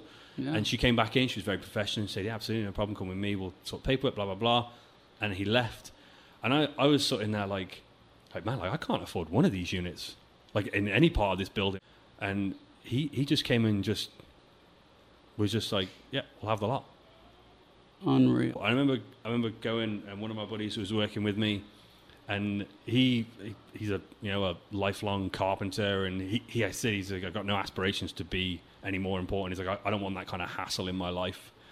I was just thinking, like, man, like I think he said if him, his wife, his brothers, their wives, his parents, her parents, their family, like it's like if all of us got together, we could probably scrape together a down payment for this unit, this one that we're stood in. This guy's just rolled in and bought the building. I've learned since, I think the pronunciation might be incorrect. I think it's Mr. Lang. He's quite famous in Vancouver. The reason he wanted those units in that building is because he owns all the rest of the buildings on the block, and he didn't want a building on his block being owned by somebody else. He's playing Monopoly. He's a real life Mr. Monopoly in Vancouver. It's like one of the hottest real estate markets on the whole planet. Wow. Just like it's one of those moments where I sat there and like I should probably be doing something more than just lugging this little box of tools around with me. And I was like, holy. I love that you don't get disgruntled, that you take inspiration from that. Well, because you know who's worse about that are Brits. Oh, yeah. Brits, from what I understand, you start driving a Rolls Royce, you're getting that sucker keyed. Yep. 100. I mean, I don't want to say I had a nice car. I had a Fiat Doblo. Have you ever heard of it? Mm-hmm. It's like a minivan, small minivan with big windows. And where we lived, the first house that my wife and I bought, a place called Mallinsley. It's not. Most of the houses are like what we call ex-council. It's, you know, like social housing. Mm-hmm. And, you know, it was our first house, so, you know, we didn't want to jump into anything too big. So you can buy them privately.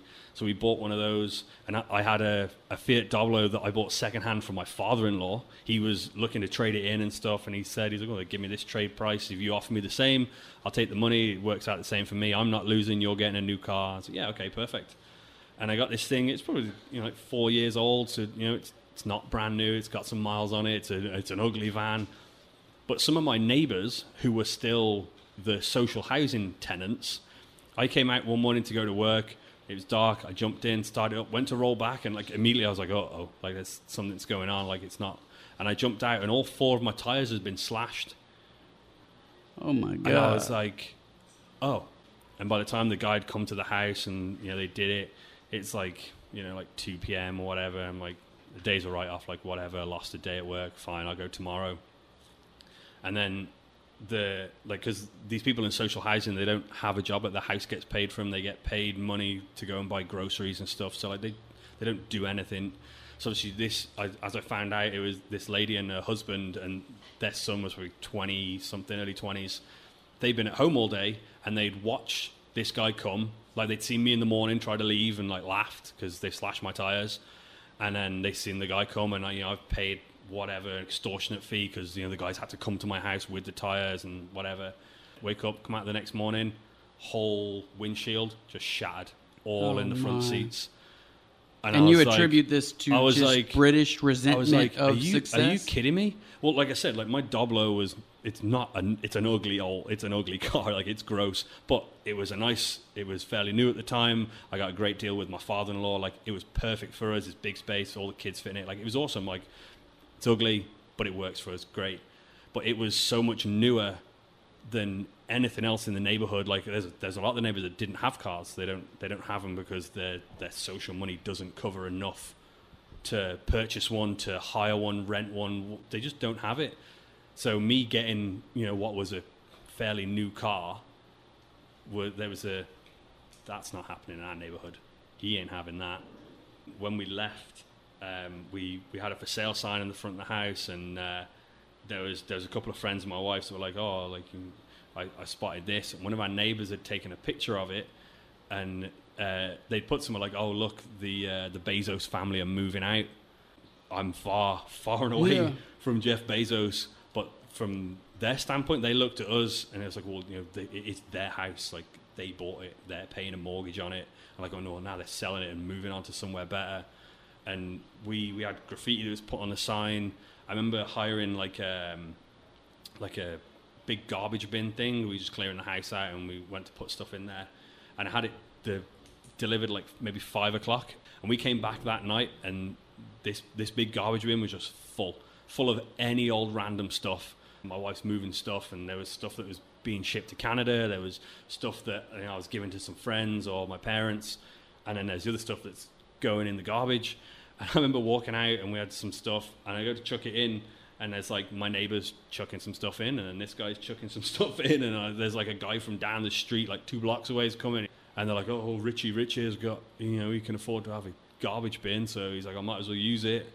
But and like the mentality that these people have in that area, you look at, you know, wanting to better ourselves, and, you know, I mean, in any part of today's climate, you need to be earning more, and, you know, everything's just getting more expensive.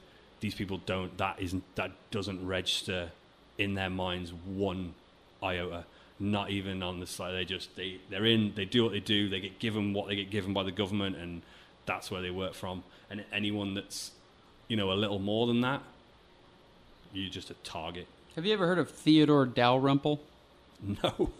He's an author, British author. My favorite British author. Yeah. Well, maybe other than Douglas Murray or Charles Murray. I get them confused all the time. Charles, I think. Charles Murray. Yeah. He wrote a book called Life at the Bottom. Yeah. And he worked in a hospital for the underclass. and saw the worst of British society. And it's so well written. It's one of the better books that I've ever read. I recommend it to a lot of people. It's called Life at the Bottom. It illustrates the fact that the color of your skin means nothing. That the underclass in America, which may be Appalachia or black, and the underclass in Britain, which is primarily white, there's no difference. It's cultural. That's the problem. And it's the sort of mindset that you talk about, which is why mindset is so important. It really is. It really is. There's my wife has friends from, kids back home that she went to school with. They all had the same education with, literally in the same educational center with exactly the same teachers, exactly the same material. But their mindset, when they go home and they've got their parents, it's a case of the more children you have, the more child support money you receive. And my wife has friends that have got 4, 5, 6 kids purely for that reason. And you get given a free house, and you get given so much money for each dependent child that you have that's under 18 years of age. Married or not married? Usually not married. Usually different fathers. That's irrelevant. So long as there's the child, you earn the money. It doesn't matter if they're all related directly with the same parents. It causes other social issues in those particular areas. And I know I grew up, my dad did quite well. We lived in a nice area and we had our own, my granddad built the house that my dad bought. So we did okay. And the people in those areas, it's still, I don't think race really matters. We had black neighbors, Chinese neighbors were amazing. I absolutely love those guys. We had East Indian neighbors. There was a couple from the Czechoslovakia. There was a couple from Russia. It didn't really matter too much. But when you go to the sort of, these social housing areas, there's a whole different mindset on life, right from the beginning. And, my wife said she went to school with girls and they didn't finish high school because at 15 they got pregnant, but their parents saw that as a triumph. It's perfect, we've got a grandchild, so she's going to get the child support income. And because the daughter is still living with mom, still living with now grandma gets more money because there's a grandchild in the house as well. That kind of mentality it blew. Our house was nice. The moment I stepped from my front door, I was home. Some people you get into your neighborhood and you see Bob's lawn, or you're fine, I'm away from work, I'm back home. I didn't get home until I stepped through my front door. And the prototypical you see in these American movies, you move into a new house and Bob and Marge come from next door with a freshly baked apple pie welcoming you to the neighborhood. That was Sue and her husband. They were just amazing. But right next door to them was the family that slashed my tires and smashed my windshield because I had the nicest car in the neighborhood. Well, let me ask you this. You and I are staying in the same place. Yes, sir. On this vacation. You had to purchase 4 plane tickets, presumably, right? 5? 5. So you have, I thought your youngest was less than 2. No, he's 5. Oh, I'm sorry. So we looked into that because we were we might be able to save some money. That was a hard no from WestJet. Why did you choose here? My wife. Oh, your wife. Okay. We just wanted somewhere warm, somewhere hot. Okay. Admittedly, most of our friends back home, they were like, "Oh, if you go to Mexico, you have to go to the Baja Peninsula," and I'm like, "You have to show me that on Google Maps." And they're like, "West Coast." Always go to the West Coast. And I was like, we've been looking at this stuff on the East Coast, and there's the island of Cozumel. It's got great reviews and whatever. And everyone's like, you have to go to the West Coast. And I spoke to my wife, and she's like, no, we are going where I want to go. I'm like, yeah, okay, I don't have a problem with that. Yeah. Sweet, whatever. So of all the places I've been to about 60 countries. The one place that I have been ripped off the most is here, believe it or not. So I don't know if I told you this the other day, but count your change. If you're frugal like I am, I'll go to the grocery store. It'll be 655 pesos, which doing the conversion is $35. Yeah. They'll give you back 40 pesos and 300. So you give them 2 $500 peso bills, they'll short you 5 pesos, which is about a quarter in U.S. Yeah. But they're skimming a quarter off the top of every gringo. Yeah. And if I have a pet peeve, I got a few pet peeves, but I don't like to see people being cheated out of their hard-earned money. Well, I got a lot more than just a quarter or whatever when I was on Cozumel. When we were driving, we hired a car. It was a total gong show to start with, and it was this rust bucket old thing with no seatbelts, and I was like, nah. But we were driving the east coast of the island and just trying to find a nice little beach. How much to rent this car? I think we paid 300 and something pesos Per day? Yeah, well, for the one day we were only there for the day. So that's 15 US dollars. Yeah. 1.5. And I was like, we were like, I'll take that. Like that's pretty good going. But we drove past. We went past this little spot. We were looking for some beaches, and we saw a nice little spot. We drove past, and like, oh, okay. So we just kind of swung the car around, and like I had to wait. There was a car coming the other way, so we ended up behind it. And then there was 2 police officers that came, and they saw us driving the other way, came behind me, lights on, pulled me over. You nervous at this point? A little bit. I was I just thought, I mean, I'd had a terrible ferry crossing. I felt sick as a dog. And then the whole point was we were going to swim with dolphins. And when we got there, they said they were closed. And I was like, it's like 3 o'clock on a Saturday. Like, what do you mean you're closed? Yeah. And they're like, that's it. Like, we're not doing anymore. So like we missed out on the actual, the whole purpose of going to Cozumel was to do this thing, and the kids were going to swim with dolphins. So we missed that. I was pretty cheesed off with, and like getting the rental car, we stood in this queue for a few hours, like just waiting to get it, and then it was a total nightmare. And you negotiated all for the car? Like, the guy was saying we booked it on the mainland before we went over. There's the like travel guides or whatever that are at the ferry port. Sure, and then there's a ferry. For listeners, it's about a 45-minute trek across on a ferry to Cozumel. Yeah, and he was like, "Well, they'll want to charge you. They'll charge you this, but then you'll have to pay like the extra insurance on top, and there's a down payment fee, and there's a whatever fee, and it's because you're a tourist fee."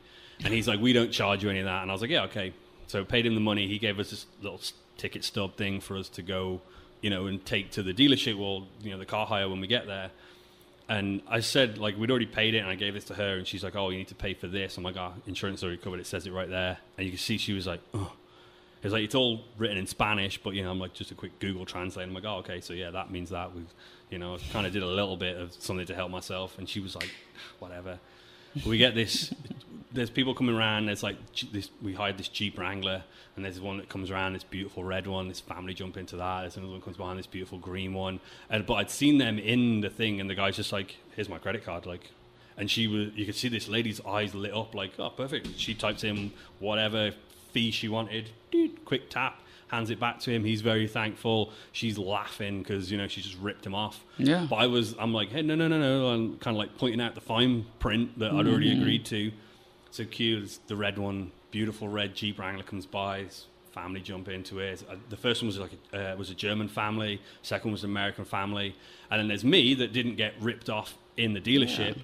And this guy comes around with his like Beverly Hillbillies looking thing, and I was like, right. And the guy jumps out of it, and he's like, Mr. James. I'm like, yeah, like obviously that one's ours. Like perfect. And like he throws me this key. I think it said Datsun or like Daewoo or something. I'm like, this is not even a key for a Jeep. Like, it's not a Chrysler. It's not a Dodge. Like I know how they're affiliated. Like this is like it's like a completely different vehicle. Like what the heck is this? And like it's rusted, and I'm like, oh my god. And I was like, I go to open the trunk. So we got the stroller for Dylan for when he gets tired. And the guy, he's like, "Oh, no. I'm like, oh, I think I have to go unlock it or something. He's like, "You can't use the trunk." I was like, "Oh," like holding the stroller. Like, what do I do with this stroller? And like all the 3 kids had jumped in, my wife had jumped in, and he just like throws it between the big 2. I'm like, okay, like sure thing, buddy. Like whatever, go and jump in it. And like it's like the one side of the floor on the passenger side, you can just see the road. It's just rotted out. It's just a hole in the floor. Oh my God. And I look back, I'm like, put your seatbelts on, kids. And my oldest Elliot's like, what seatbelts? And I was like, oh. I'm like, well, go to put mine on and go to pull it, and it just comes off. And I'm like, oh, that was just hooked on there. It's just for looks. I'm like, look over at my wife, and she's like, oh my God. Like, so then you get pulled over? So we go. But you don't know what's in the trunk? Well, it won't open. They won't let you in the trunk, and you're getting pulled over by Mexican police. Yeah. So we're driving up, and we're trying to look for this little beach. And like, you know, it's a two-way road. We're going one way behind a car. There's cars coming past us the other way. Yeah. And my wife's like, oh, there. Like, obviously we miss it. So I'm just like, you know, there's no one around. Just swing a little U-turn, start coming back the other way. And then these two police officers that, like, they came around the corner. So they didn't see me do this U-turn. But they lights all ablaze and stuff. This guy's like pointing at me. So I'm like, oh, right, okay, like, sure. So just pull over. And I looked over and I'm like, you know, felt sick from the ferry. We, you know, kind of they tried to screw us over at the dealership. We missed out on the dolphins because we were, you know, like 5 minutes late or whatever. So I'm not in a great mood. And I just looked over and I'm like, yeah, perfect. Like, and the guy comes, he's license and registration. So like, just being the decent human being that I am, you know, a law, you know, officer or whatever asked me. So I'm like, hand him my license, get the bit of paperwork from the rental place, hand him to that. He immediately he looks at my license, you know, it says the District of British Columbia, blah blah blah, it's all my details on it, and he hands it straight over to his colleague on this other bike, who doesn't even look at it, just straight in his top pocket. And I was like, okay, this is bad. Like, that's going to cost me to get it back, like 1,000%. Like, this is. And he's like, you're 1,000, yeah. He starts talking to me in Spanish, and I'm like, oh, sorry, señor, no hablo español. Like, you know, English, hablo inglés. And he's like, he looks at me and he said, he's like, you can't go this. He's like, no, this way. He's like, sign there. Like, there's no sign. Like, we were probably, we've drove, I don't know, like 500 yards from where we've turned around. Like, there is no sign. He's like, no, this way. And I'm like, I saw cars, like, we came past them. We've been driving this road all the way from the town. Like, there's cars been coming this way. And he's like, no, not here. And I'm like, oh, great. And then his buddy who's got my license in his pocket jumps on his bike and starts it. And I'm like, hey. And he looks at me and he says something in Spanish to his friend. They talk back and forth a little bit. And he says, he's like, no inglés, señor. Or I want my license, or, you know. And he's like, police station. And he's like, him? Police station. I'm like, no. My driving license. And they go over and they have a little conversation. The guy comes back and he says 2,000 pesos. And I looked at my wife and that's like, $100. she's like rolling her eyes like, yeah, of course it is. Do you know what? Like, I've had a terrible day today. He can see you've got 3 kids in the right. back. No, this thing it's open top. Like, you know, and I mean, Dylan's holding on to my youngest son's holding on to my oldest son. I was like, I don't have 2,000 pesos. And he's like, when is your ferry? I'm like, my ferry's leaving in like 20 minutes. I'm going to the ferry. And he's like, he looks at his, and this guy says something, he said something at Sanko, and I'm like, oh, Sanko is 5s. I'm like, oh, like, here we go. And in the end, I gave him 1,500 pesos, and he's like looking at it like, nah. Like, he's not sure it's enough, and he wanted some more. I'm just like, you know, and like, luckily all the rest of the money, like, my wife's pretty careful with it. She's put it like in a bag or in her purse that's in a bag that's in our backpack. Mm-hmm. So I'm like holding my wallet open to him, like, you know, no pesos, no mas, senor. yeah. I'm like, we go there and then we fly home, and he's like, oh, like, great, you know, we pull over the one white family. You know, he's expecting us, you know, we're some rich American, Canadian, British family or whatever, and he's like, oh, great, I pulled over the one family that are leaving and got no money left. And he's like holding this money, and he just folds it up, puts it in his pocket, and he's like, okay.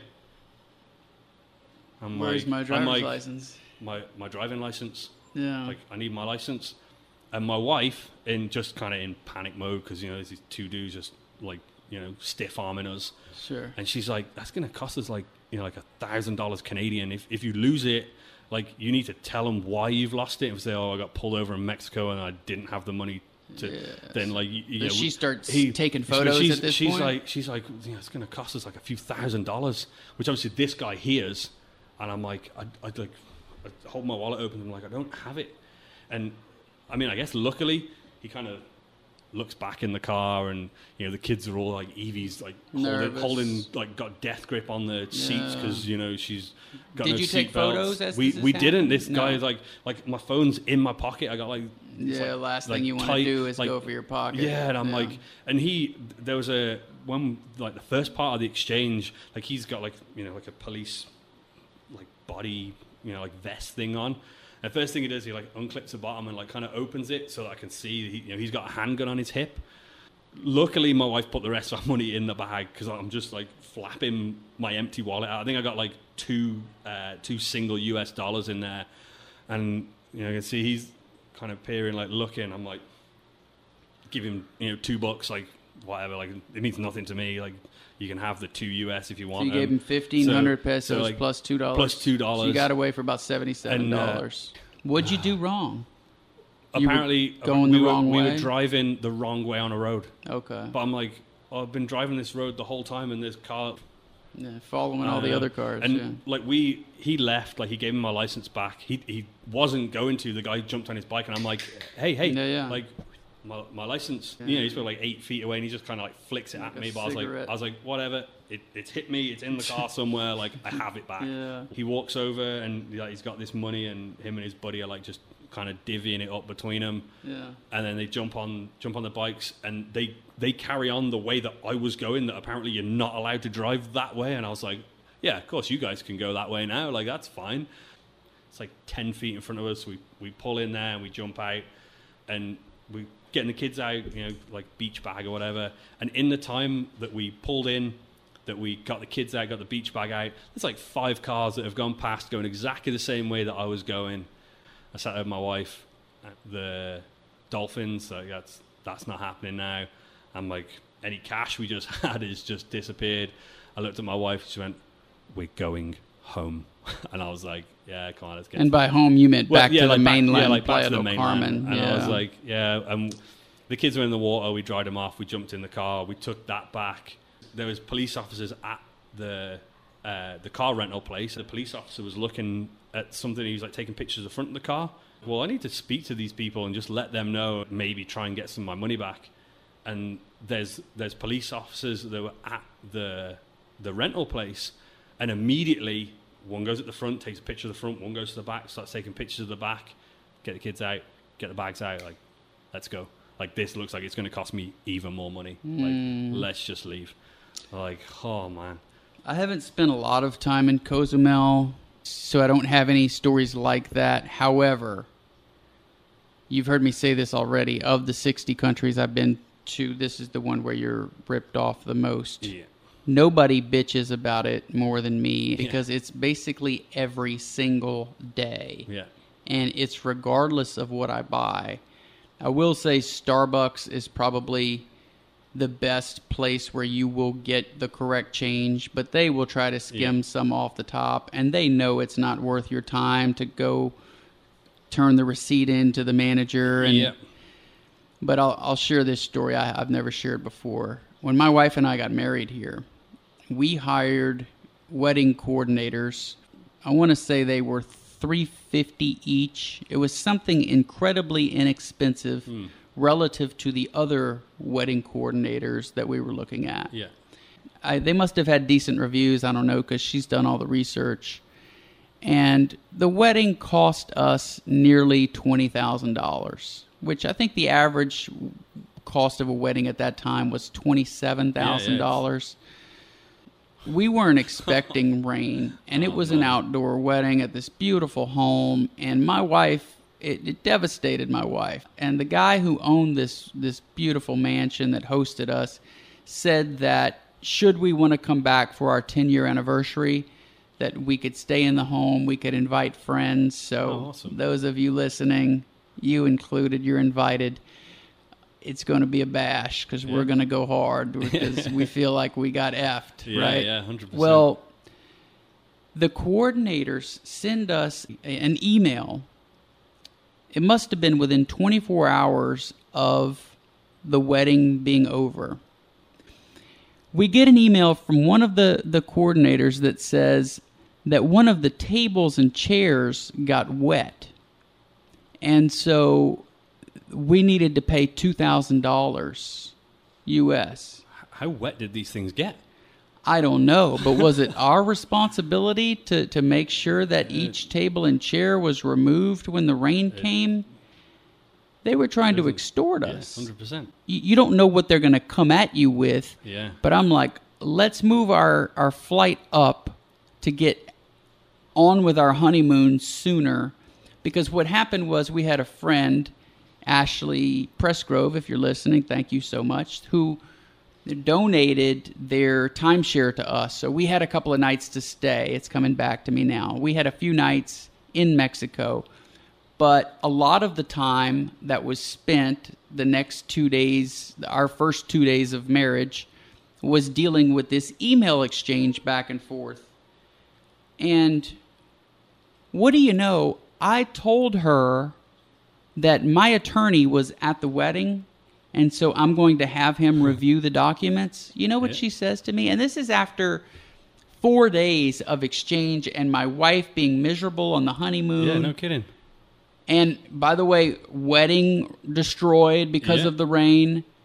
And this coordinator says to me, oh, no, don't worry about it. If you don't want to pay it, you just don't pay it. You got to be fucking kidding me. You put my wife through this? I was so mad. I was spitting nails that day. Yeah. I love this place. We've been here 19 times. But what my wife tries to emphasize is don't let this touristic area too heavily influence your perception of Mexico. Yeah. Because this is the Yucatan Peninsula. It's all tourism. All the islands that are available to us. Cozumel and Playa del Carmen, Tulum, Akumal, Isla Mujeres. Beautiful. Don't get jaded. We have been to San Miguel de Allende. We have been to Oaxaca. Her family is from Saltillo, which is near Monterrey. I can't roll many R's when I haven't had a glass of water, but Monterrey. Yeah. Some of the most nice, genuine people you'll meet. Oh, 100%. The rest of our trip has been unbelievable. I'm so glad to hear that. My wife booked, so all of our travel from our hotel. We did the Xcaret Park down there and Chichen Itza. We haven't. That's need to do that. Yeah. The transfers to and from the airport and stuff. Even getting to Cozumel was all pre-booked. The nicest people that we have dealt with. Like when we hired, because we said there's 5 of us, so we'd rather not be sort of crammed in a little car. We get a sort of, not an SUV, like a minivan thing. When we turned up, there's a guy there, he's waiting for us, our name on a board. And the people at the hotel have just been awesome. Our one little trip out to Cozumel was just a little bit of a blot on it, but well, I love to hear that. My wife and I said we'll come back here. It is just beautiful. There's some of the tourist traps that you kind of see, but I get it. If I was in a spot and a bunch of extremely rich people are coming past me, well, I try and get some of their money.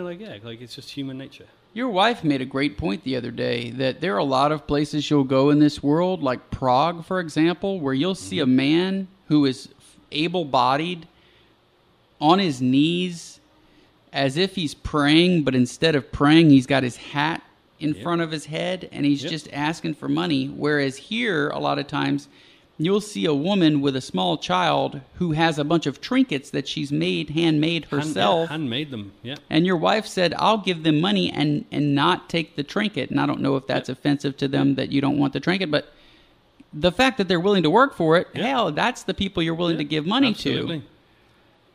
Well, I said there's a story, like, I worked in downtown Vancouver. There's a big homeless population there. And I remember I was leaving work. I went to grab a sandwich from a Tim Hortons. They gave me the wrong one, and I was like, oh man, and they apologized. They gave me the one that I wanted, and they said I'd keep both of them. And I was walking out. It was, probably end of January, February. It's like, it's pretty cold. Like, I don't think it's snowing, but like, it's raining. It's pretty bad. And there's a guy there that's kind of got his hands out, and I got this spare hot beef sandwich, like freshly made, in my hand. So I lean, I'm like, hey buddy, give it to him, and just carry on walking, thinking to myself, like, yeah, cool, I did a good thing today. Like, yeah. I know whether it matters or not, that guy's going to get a hot meal. Before I could even start thinking this, that sandwich hits me in the back of the head.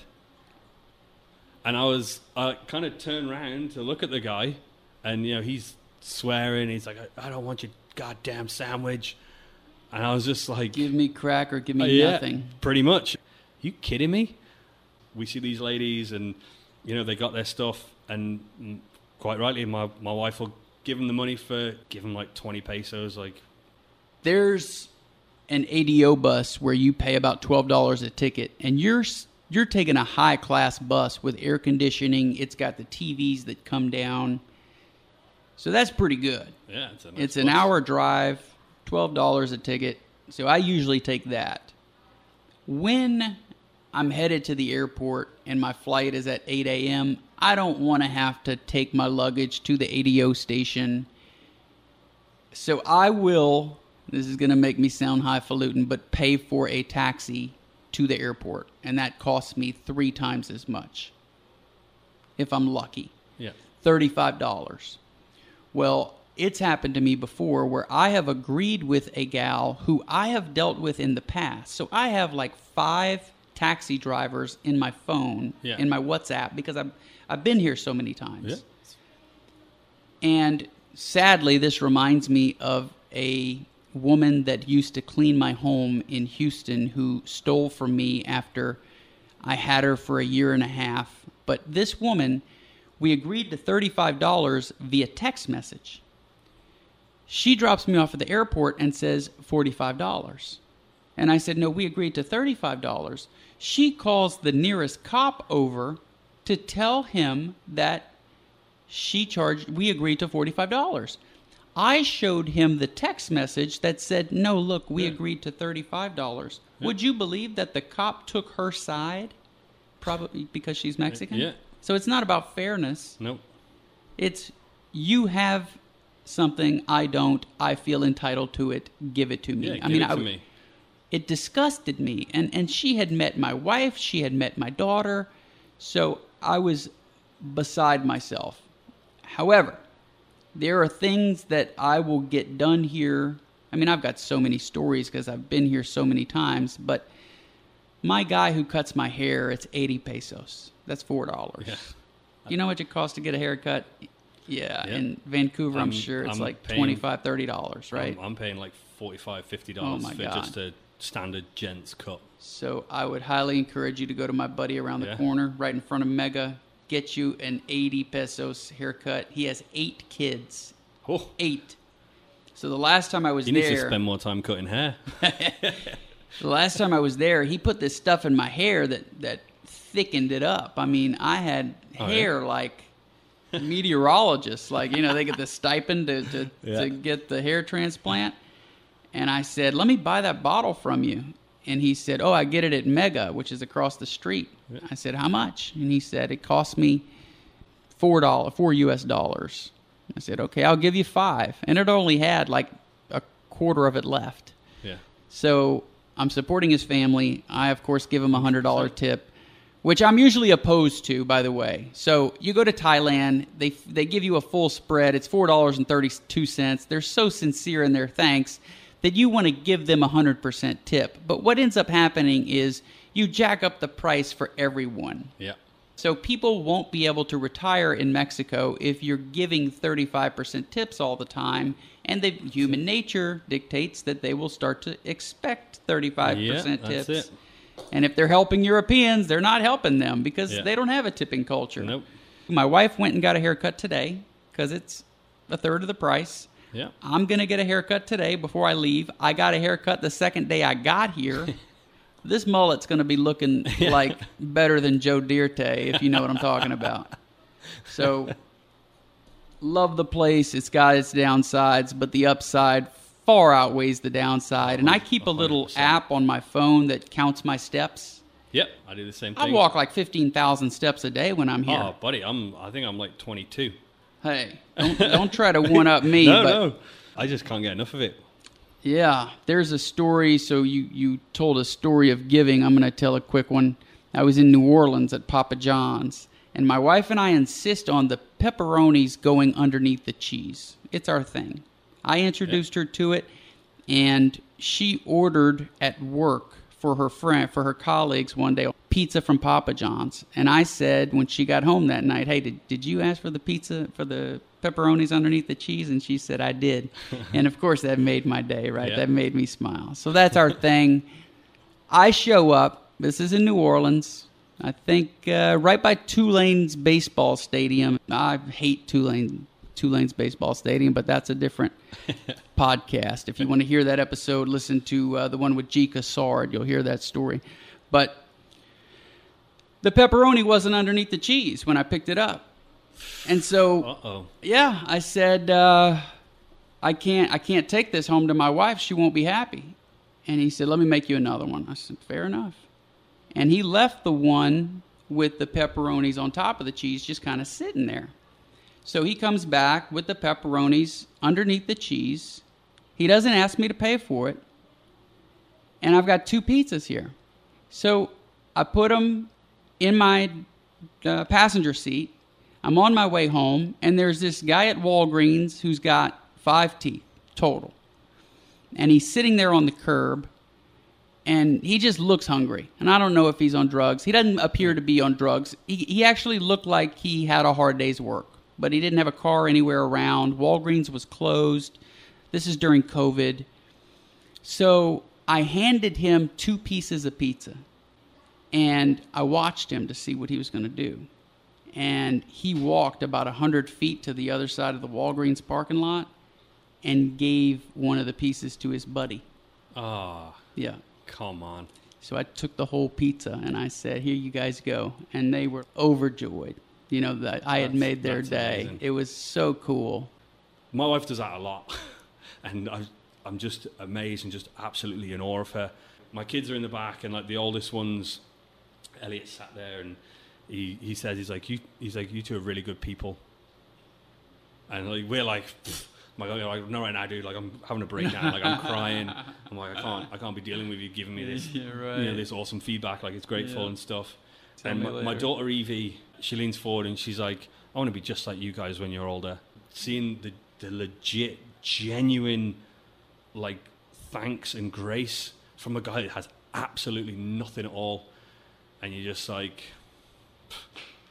Well, how wonderful that you continued to give, and the ripple effect that it had on your kids, which will have a ripple effect on their kids, but friends. And yeah, it's amazing what a small gift of even $20 can do. It reminds me, and this is somewhat related, but there's a contractor that I use that was showing up to my in-laws at 10 a.m. on a Friday. So my in-laws had to take off of work that day so that they could meet him. He was going to build a deck for them. And he didn't show up. And I think he apologized profusely and everything, and that's wonderful. 32-year-old me would have said, F that guy, I'm never using him again. But I've continued to use him, and probably 12 times, and he's reasonably priced. He's been punctual ever since, probably because he felt bad. Yeah. So I'm glad I gave him another chance. Yeah. So sometimes you got to swallow your pride, not be as tough guy. yeah, being a guy in the trade. Like I hear all these stories of nightmare customers, but like I've worked with a lot of tradespeople, and there's the vast majority of that I look at and I think I would never have you come anywhere near my home, and I would never. Don't get me wrong, like I've met some absolute nightmare customers as well. People who just kind of want, and then when it comes time to pay, it's all, well, you didn't, and that didn't, and this wasn't, and that. I've seen both sides of it, but the lessons from my grandfather and from my own dad, who have both been in the trade, my dad's words were, you need to commit to this, like wholly, like you commit to your job. If you want to do this, if you want to be successful, you got to commit to it. So when you get the phone call and, you know, Mr. whoever wants to meet you at 7 a.m. Saturday morning, like you're there at 7 a.m. Saturday morning. And it's like, you don't want to be there. You'd rather wait for late in the day or do it on the Friday afternoon. But your reputation is on the line for that. And if you want him to say good stuff about you, then there's just go the extra mile. If you've said, I'm going to come and meet you at this time, at this day, then you're there. Which makes you more and more rare because it's becoming less and less so. And I don't know if it's the emasculation of men where we don't keep our word as we did from the greatest generation, which, of course, you were not a man. And I tweeted one time, if you're a man who doesn't keep his word, you need to find something else to call yourself. Yep. Both my dad, both my grandfathers, they'd always tell me your word is your bond. Absolutely. If you've told someone something, you do it. You follow through. And if you don't like that, then that's a process where you are learning, where the next time you have that interaction, you need to revert back to this moment where you maybe didn't make the right decision, and you learn from that, and then you move forward in better stead. And it's that, you know, if someone said, like me in construction, someone says, can you start on Monday? And I say, yes, absolutely, I can.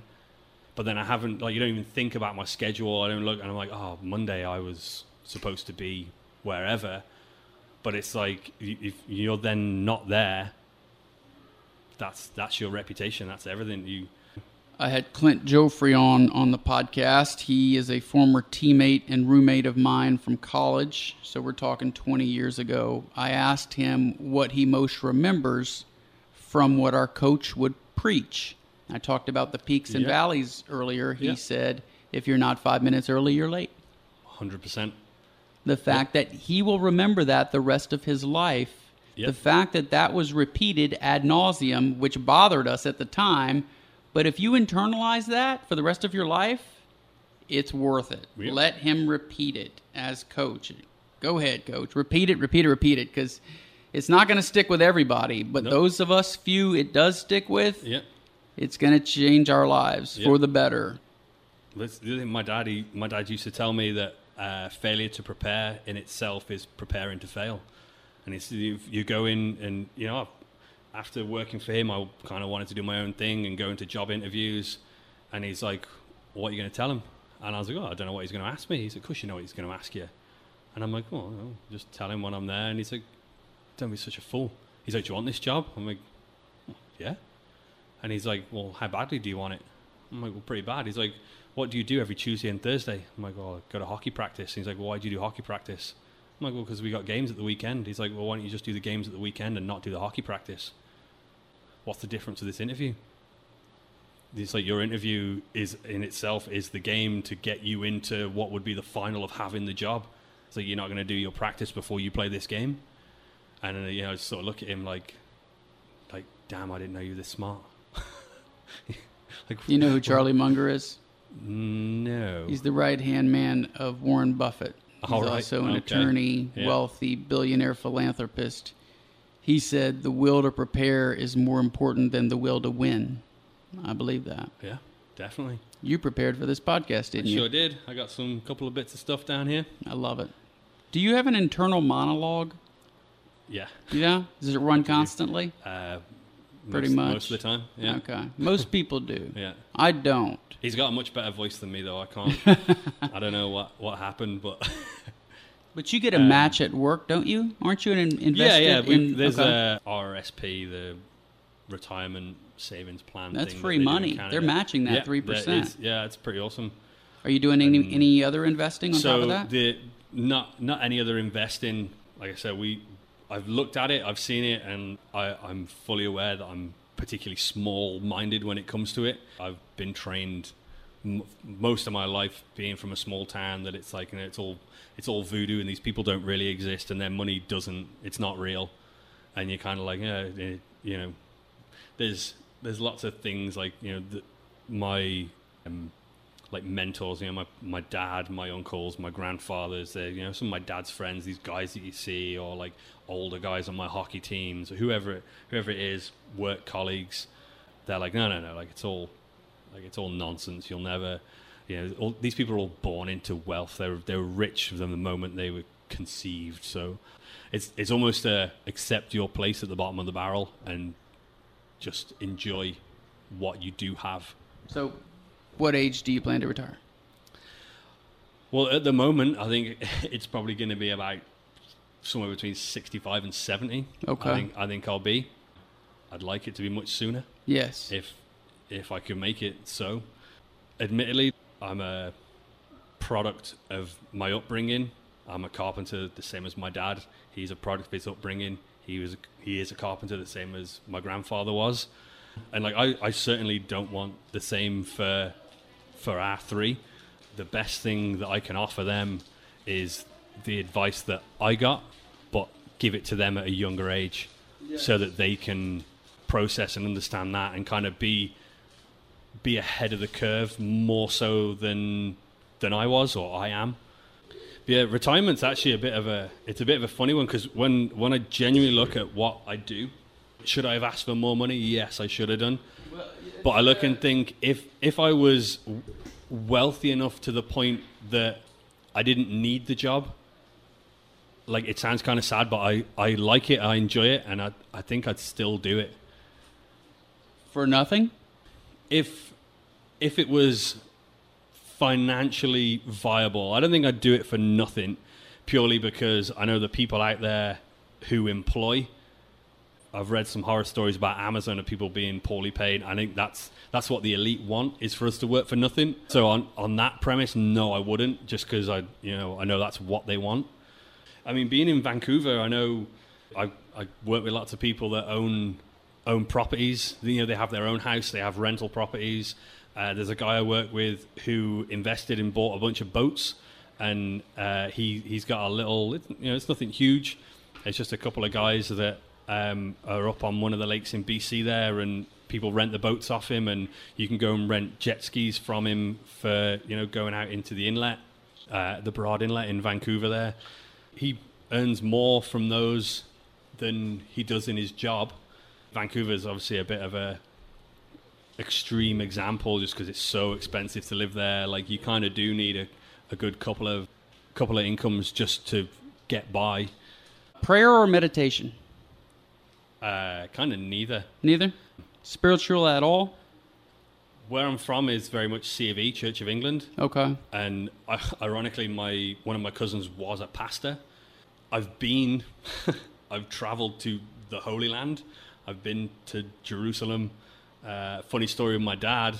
You do a tour out of Jerusalem to what they claim is Bethlehem, which is it's a cool spot. There's a nice big stone building there that's got, you know, the little.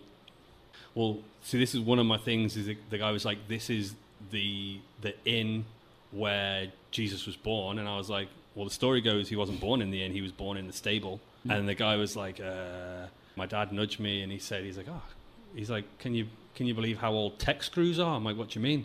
And the guy was like, "This is the original. This is as much as what's left of the original building." And we were like, "Oh, okay." And there's a couple of big tech screws that hold together, and my dad says, like, "Well, that's not any kind of strong joint. It's not a lap joint. You know, it's not." He's like, "That's just two pieces of wood screwed together with a tech screw that was probably invented 10 years ago." So we have some skepticism. And you want to do some fun questions? Absolutely, sure thing. Social media, do you think that's a net negative or net positive for society? For me, the positive side, social media is awesome in that I can keep in touch with my family that are 7,000 kilometers away from where I live. Sure. In an instant. some other sides of it, well, where like, maybe people can have access to too much of your information, or like people can share too much of their information. Okay, gun to your head. Mm-hmm. So let's say a suitcase of $4 million Mm-hmm. on the table there. If you get this question right, you get the $4 million. If you get it wrong, you get the bullet. Mm-hmm. Was the Will Smith Chris Rock thing real or fake?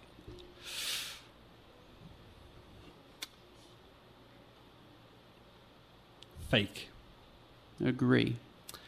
I watched, it was just this morning, just before I headed down, and there was a snippet of a recording from Jada to Will, and he said something along the lines of, "I don't want to be recorded at home in my own house." I've seen it. And when I saw that, and I think maybe she has some narcissistic tendencies, I guess. And manipulative. You know what I think her problem is? I think she wants Tupac, and she's got Will Smith. Yeah. He may have been in Bad Boys, but I think he's a nice guy. Right. He's too nice for her. Yes. Will Smith is probably one of, he's in my top 10 favorite actors for movies and sitcoms, like The Fresh Prince. Yes. I grew up watching that. That was like, I would make sure I was up. It was played on a Saturday morning just after the cartoons. I used to go into my sister's room because she had the TV upstairs, not me. So I used to have to creep into my sister's room and would sit at the end of her bed where she couldn't see me watching the cartoons, staying quiet. And then she'd always flick over and watch The Fresh Prince. He's releasing his music and the Men in Black and all the movies. Let's say like an idol, but he's kind of been there at every step of the way as I've been growing up, be it music, TV, or movies. It's like 2000, so we were like 14, and some of like the older, like we hung around with some older kids, and they were like, "Oh no, you want to listen to these songs from back in like the 80s and 90s, and like this band called NWA." My parents aren't going to let me listen to that. Like, I'll listen to Will Smith. they don't mind me listening to his music. I had a little jukebox that I kept underneath my bed, and a kid who was a year older than me in elementary school recorded the NWA tape for me. He had one of those dual cassette tapes. Cool. So straight out of Compton, I was listening to, it's not about a salary, it's all about reality. Gangsta, gangsta. Real low, so my parents couldn't hear it. Yeah. Dope man. Not good for a 9-year-old to be listening to that. But do you know that even at that age, I was thinking, I'm not going to allow this to impact how I conduct myself in the world. So many people, you could tell by looking at them what music they listen to. 100%. I never wanted to be that guy. So I remember when I was at school, we were kind of forced into an instrument, and I was very fortunate that there was 2 doors we had to walk into, and I was told to go into one, but when I got there, I couldn't remember, and I was like, I'm going to the door to the left. Whatever it was, I was just going to the door to the left. And in the door to the left was a man sat all by himself at a drum kit, and he was over the moon that I walked in because nobody went in to do the drums. Through the other door, do you know what an ocarina is? Mm-mm. It's like a little flute, Okay. and it's 4 holes on the top, 2 holes on the bottom, and you just like. So everyone that listened, they were like, "Oh, we need to do the door on the right," and I was like, "Door on the left." And I met a man called Andy who was the drum teacher, and I ended up playing the drums all the way through high school and part of it is there's like show and tells, and I remember my friend Dan, who was like he's a big dude. He was one of the sport kids, and then he's up on stage, like 16 years old. He's like 6'2", and he's got this little ocarina, like, and I remember looking at him like, wow, dude, and like everyone's looking like, is that Dan? Like, and then they were like, oh, and our percussion section's going to come up, and as it was only me, my drum teacher came up and he did some stuff as well, and I spoke to my friend Tom who plays guitar, and at the time I wasn't really dressed like it, but I used to listen to a lot of punk rock like Blink-182, Green Day, What's my age again? Well, we went up and we sang, we did Damn It from the Dude Ranch album. My math teacher came up, he played guitar as well. And I remember everyone just sat there like, we could learn to play the drum. Like, who told me we could learn to play the drums? The door to the left, 5 years ago. Should have gone to, and they're all up on the stage doing, you know, like Mary Had a Little Lamb or something on their little ocarina things. 2 minutes later, me and my friends, and you know, we're rocking out to Blink-182.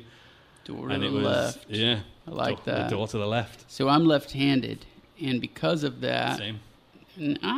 So we're only an eighth of the population, something like 12.5%. Well, I'm a little less because I'm ambidextrous, so I can use both.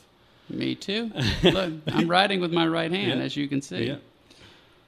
So because of that, if I go and get you and me a drink somewhere, the way that I would remember that my drink is on the left is I would hold it in my left hand. Do you do the same thing? Are you serious? My drink, that's always my side. Yes. And even when we were younger and we go out and like I go to the bar, like it'd be a bunch of friends, I grab a bunch of shots, I'd always hold it and I'd hand them out and I'd hand them like that, and then the last one was always in my left hand.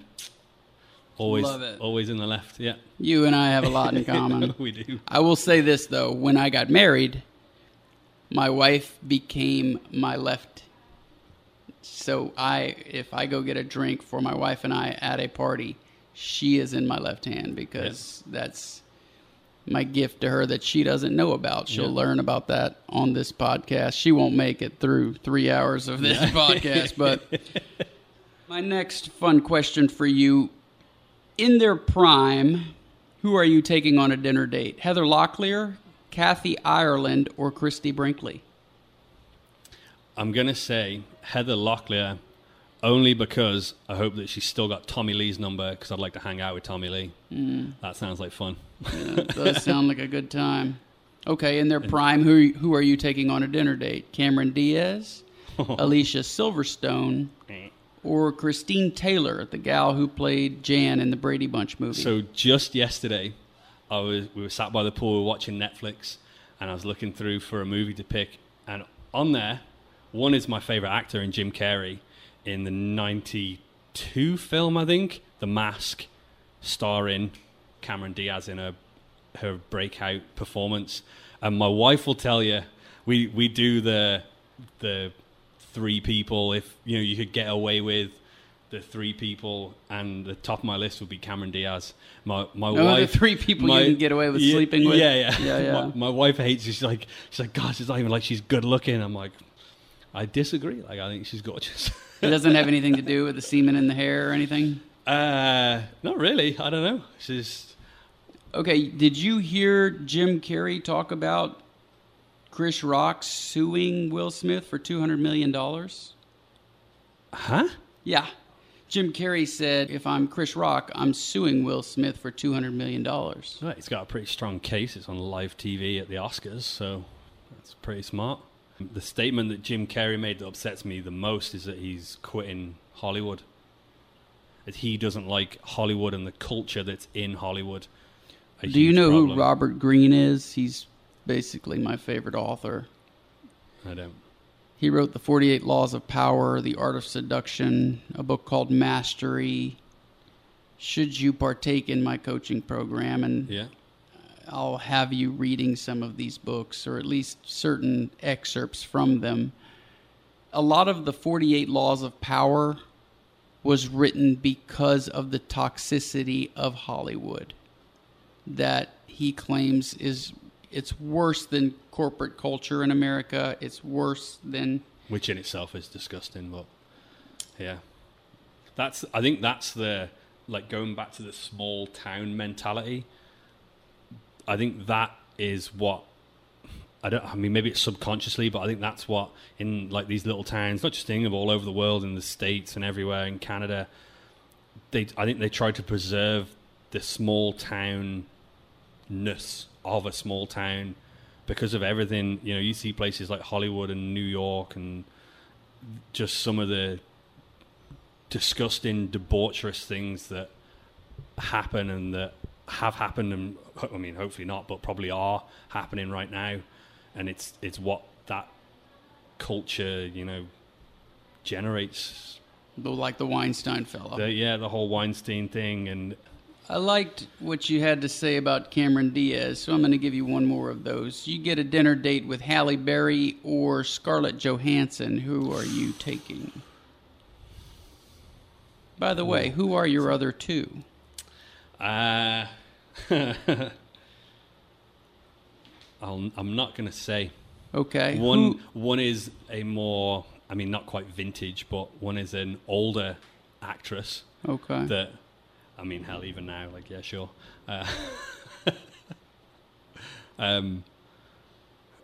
The other's a little obscure. I don't know if anyone would even know. It's kind of, she's a bit of a TV personality from very close to home. Okay. Well, there's nothing worse for a podcast listener when a question is asked and the guest says, I'm not going to answer that. So problem is my wife may hear this podcast. I don't want to upset her. So she doesn't know who the three are?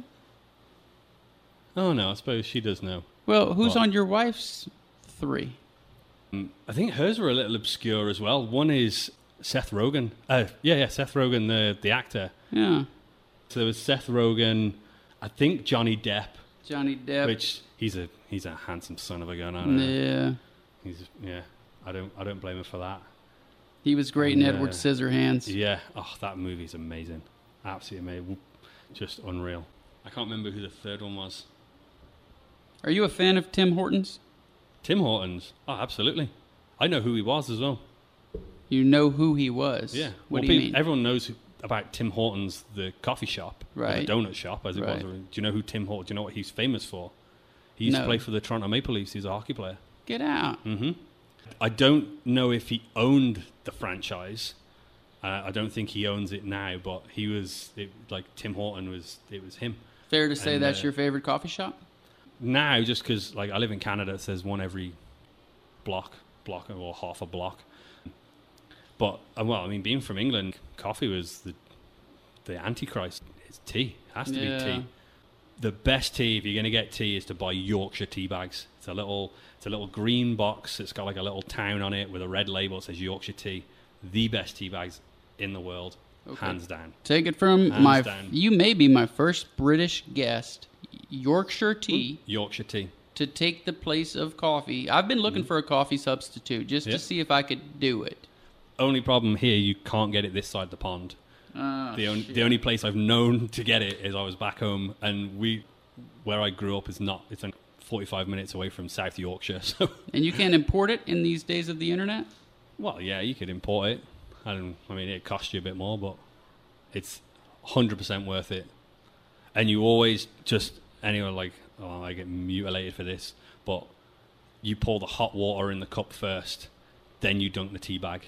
You do not put the hot water on the tea bag because it sits at the bottom. If you put it in after and you let it dangle in there, then the tea leaves can circulate better and you get a better, fuller tasting tea.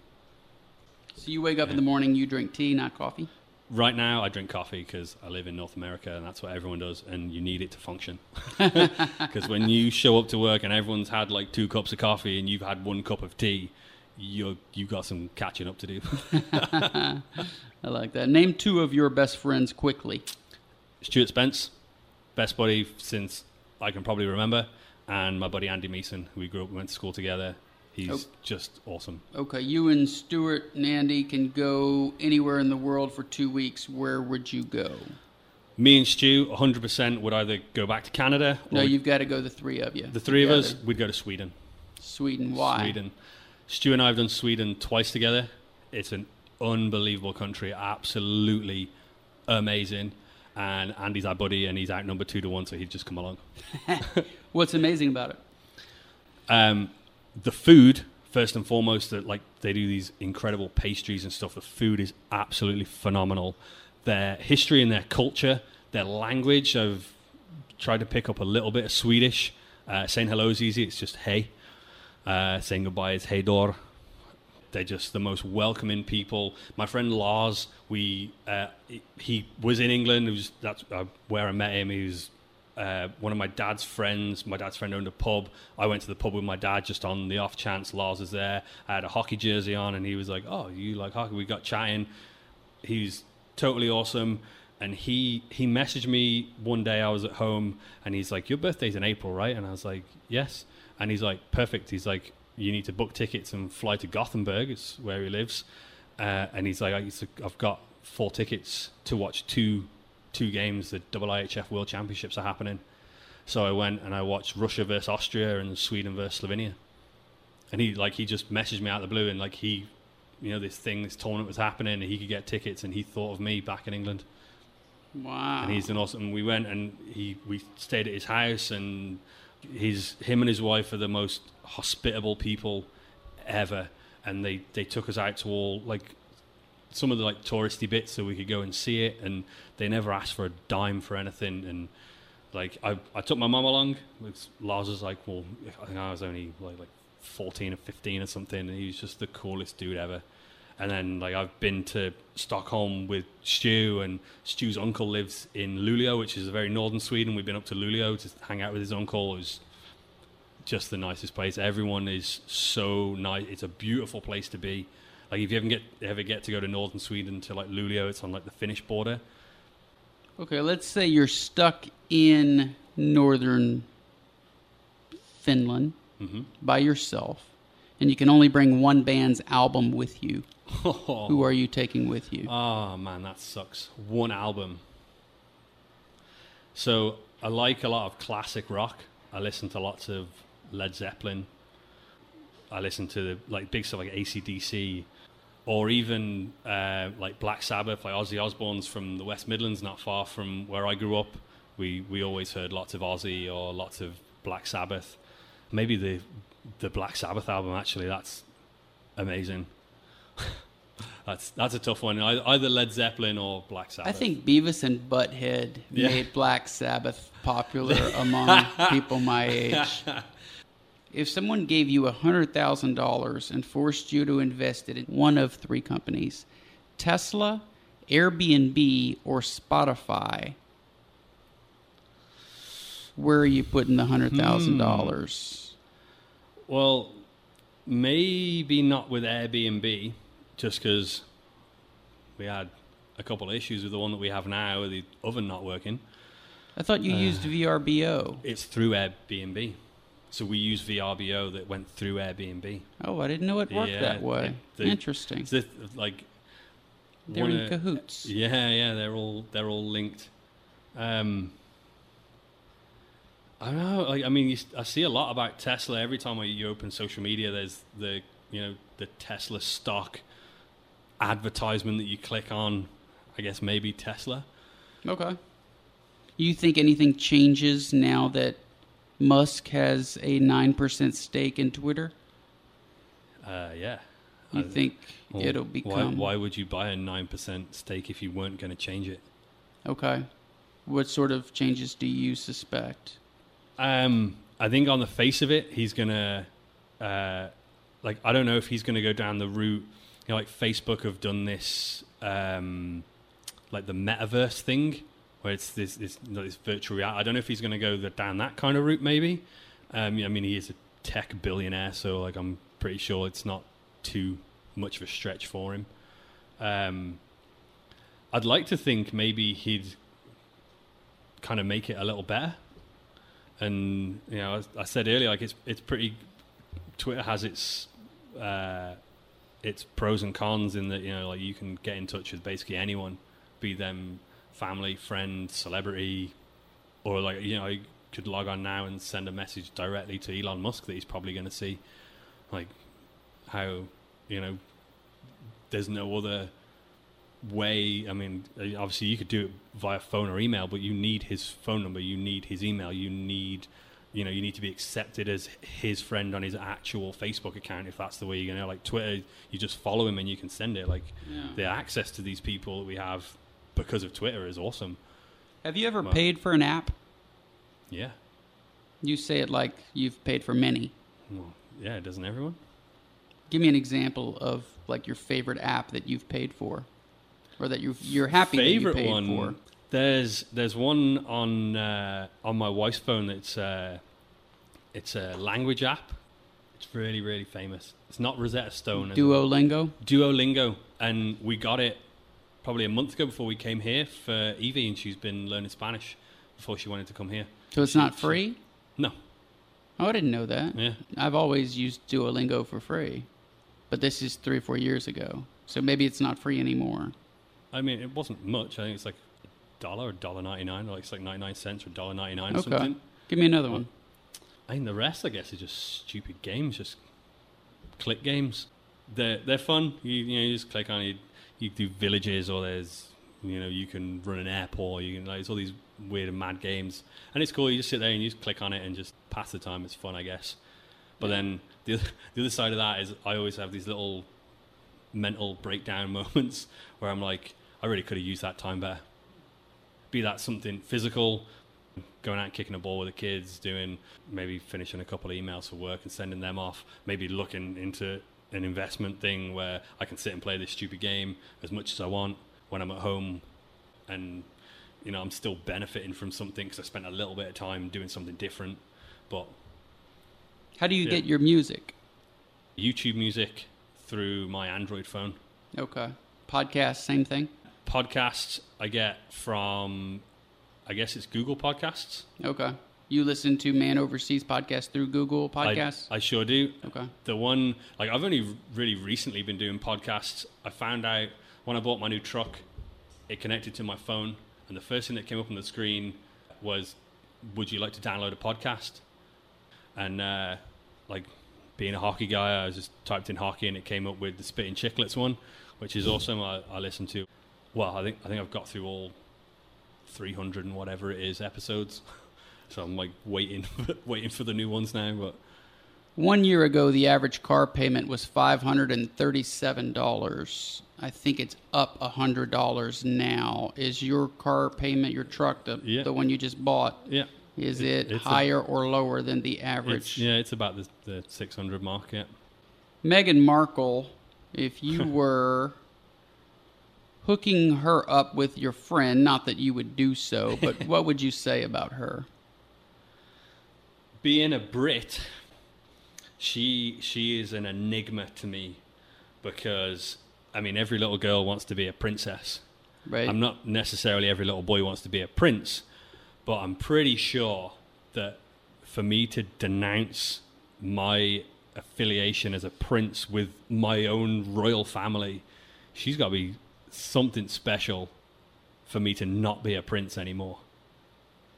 Because he's not officially he was the Duke of Cambridge, I think, but he's not, like, I don't think he has his title at all now, and he's doing some like mentorship thing in the States, and I'm like, you were a prince, you are the direct grandson of Queen Elizabeth II.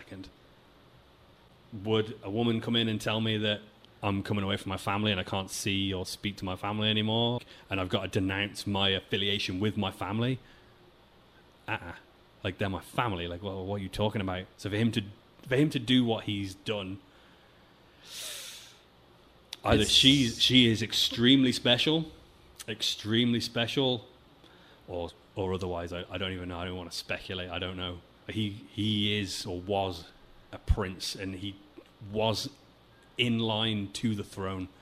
There's a lot of people I've met in my life in England. There's thousands of them all around, from when I was really little in my hometown to traveling around playing hockey. Not one of them is anywhere near the, being on the hierarchy for the throne. He was, and now he's not. Well, who was Jazzy Jeff's best friend? Will Smith. The Fresh Prince. The Fresh Prince. I think they have a lot in common. Well, yeah. You're hosting a dinner party at your house. Cost is not an issue. Are you having 4, 6, or 12 guests? Can I have more? No. 12. More the merrier? More the merrier. At this dinner party, you cling your glass, you stand up because you want to thank everyone for coming. What do you say next? Thanking them for being a part of my life and being a friend. My first Canadian Thanksgiving, my friend and his wife invited myself, my wife, and our children and some other friends to a particularly nice house in Whistler, and they cooked us a really nice meal, and we had a really lovely Canadian Thanksgiving, our very first one. And I did stand up and wanted to thank them for their friendship, for their kindness, for their honesty, for all their help and guidance they gave us. They're from the UK and they moved to Vancouver. They did it all before us and gave me just a world of advice. And with with tears in my eyes, all I could say was thank you. And to this day and for every day the rest of my life, I will be thankful for their help. Beautiful. Your opinion of Donald Trump? Entertaining, very entertaining. I used to like watching. Is it The Apprentice that he did? That was awesome. Huge kudos to his two little side helpers that helped him. They clearly very, very busy people, as he's unhinged.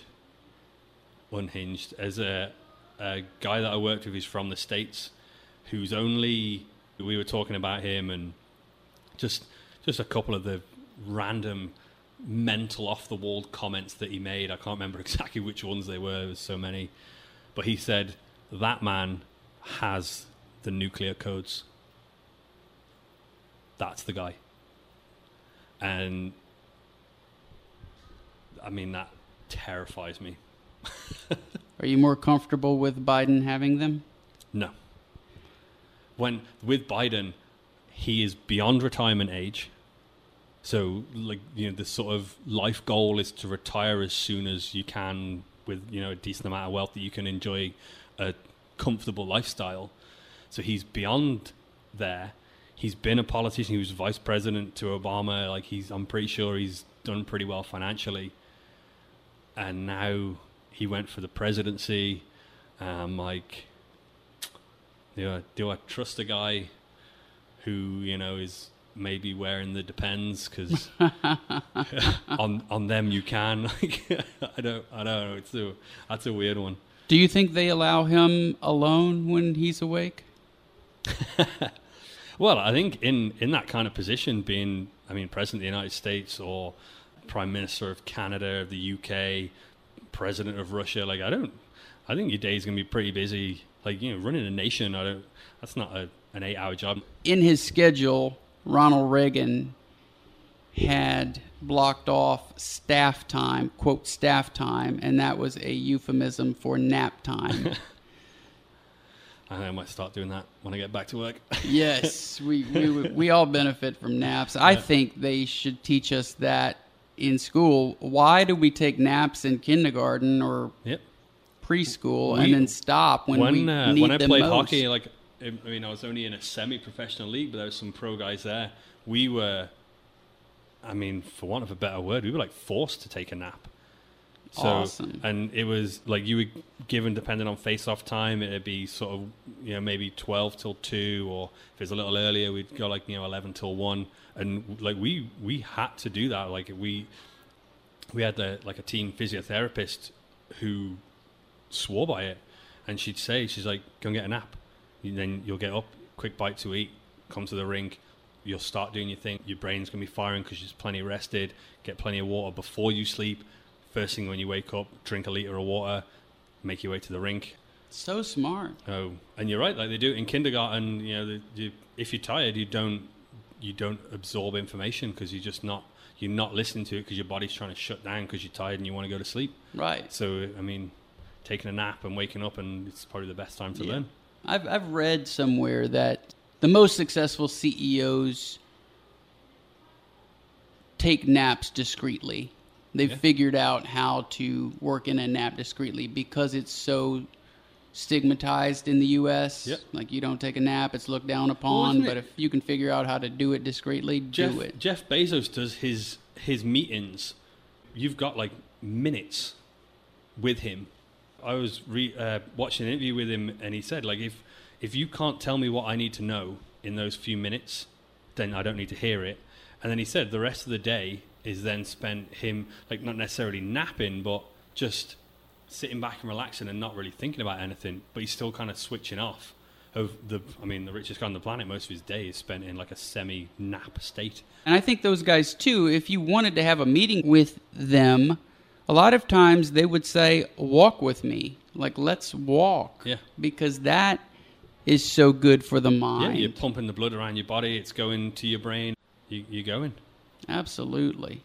Last question, my friend. How can people connect with you online if they wanted to ask a question, tell you did a great job on the podcast, anything at all? How would they find you? I'm on Facebook, James Caulfield. You'll find me. Location says Vancouver, BC. I haven't found any other Caulfields that are in Vancouver, so that's a pretty good way. I might start up a Twitter just for this. I don't know. Maybe I'll try and learn how to use it too. Twitter is the best social media app, in my opinion, and the reason is because you can curate your feed to where you are following only the brightest minds in the world. Jim, this is my top 2 or 3 podcasts all time. I've enjoyed it that much. I really appreciate you coming in. I'm happy to be here. This is awesome. If there's anything I can ever do for you, please let me know. Well, we'll be getting in touch anyway. Yes, sir. For some coaching. Yes, sir. You're a wealth of knowledge.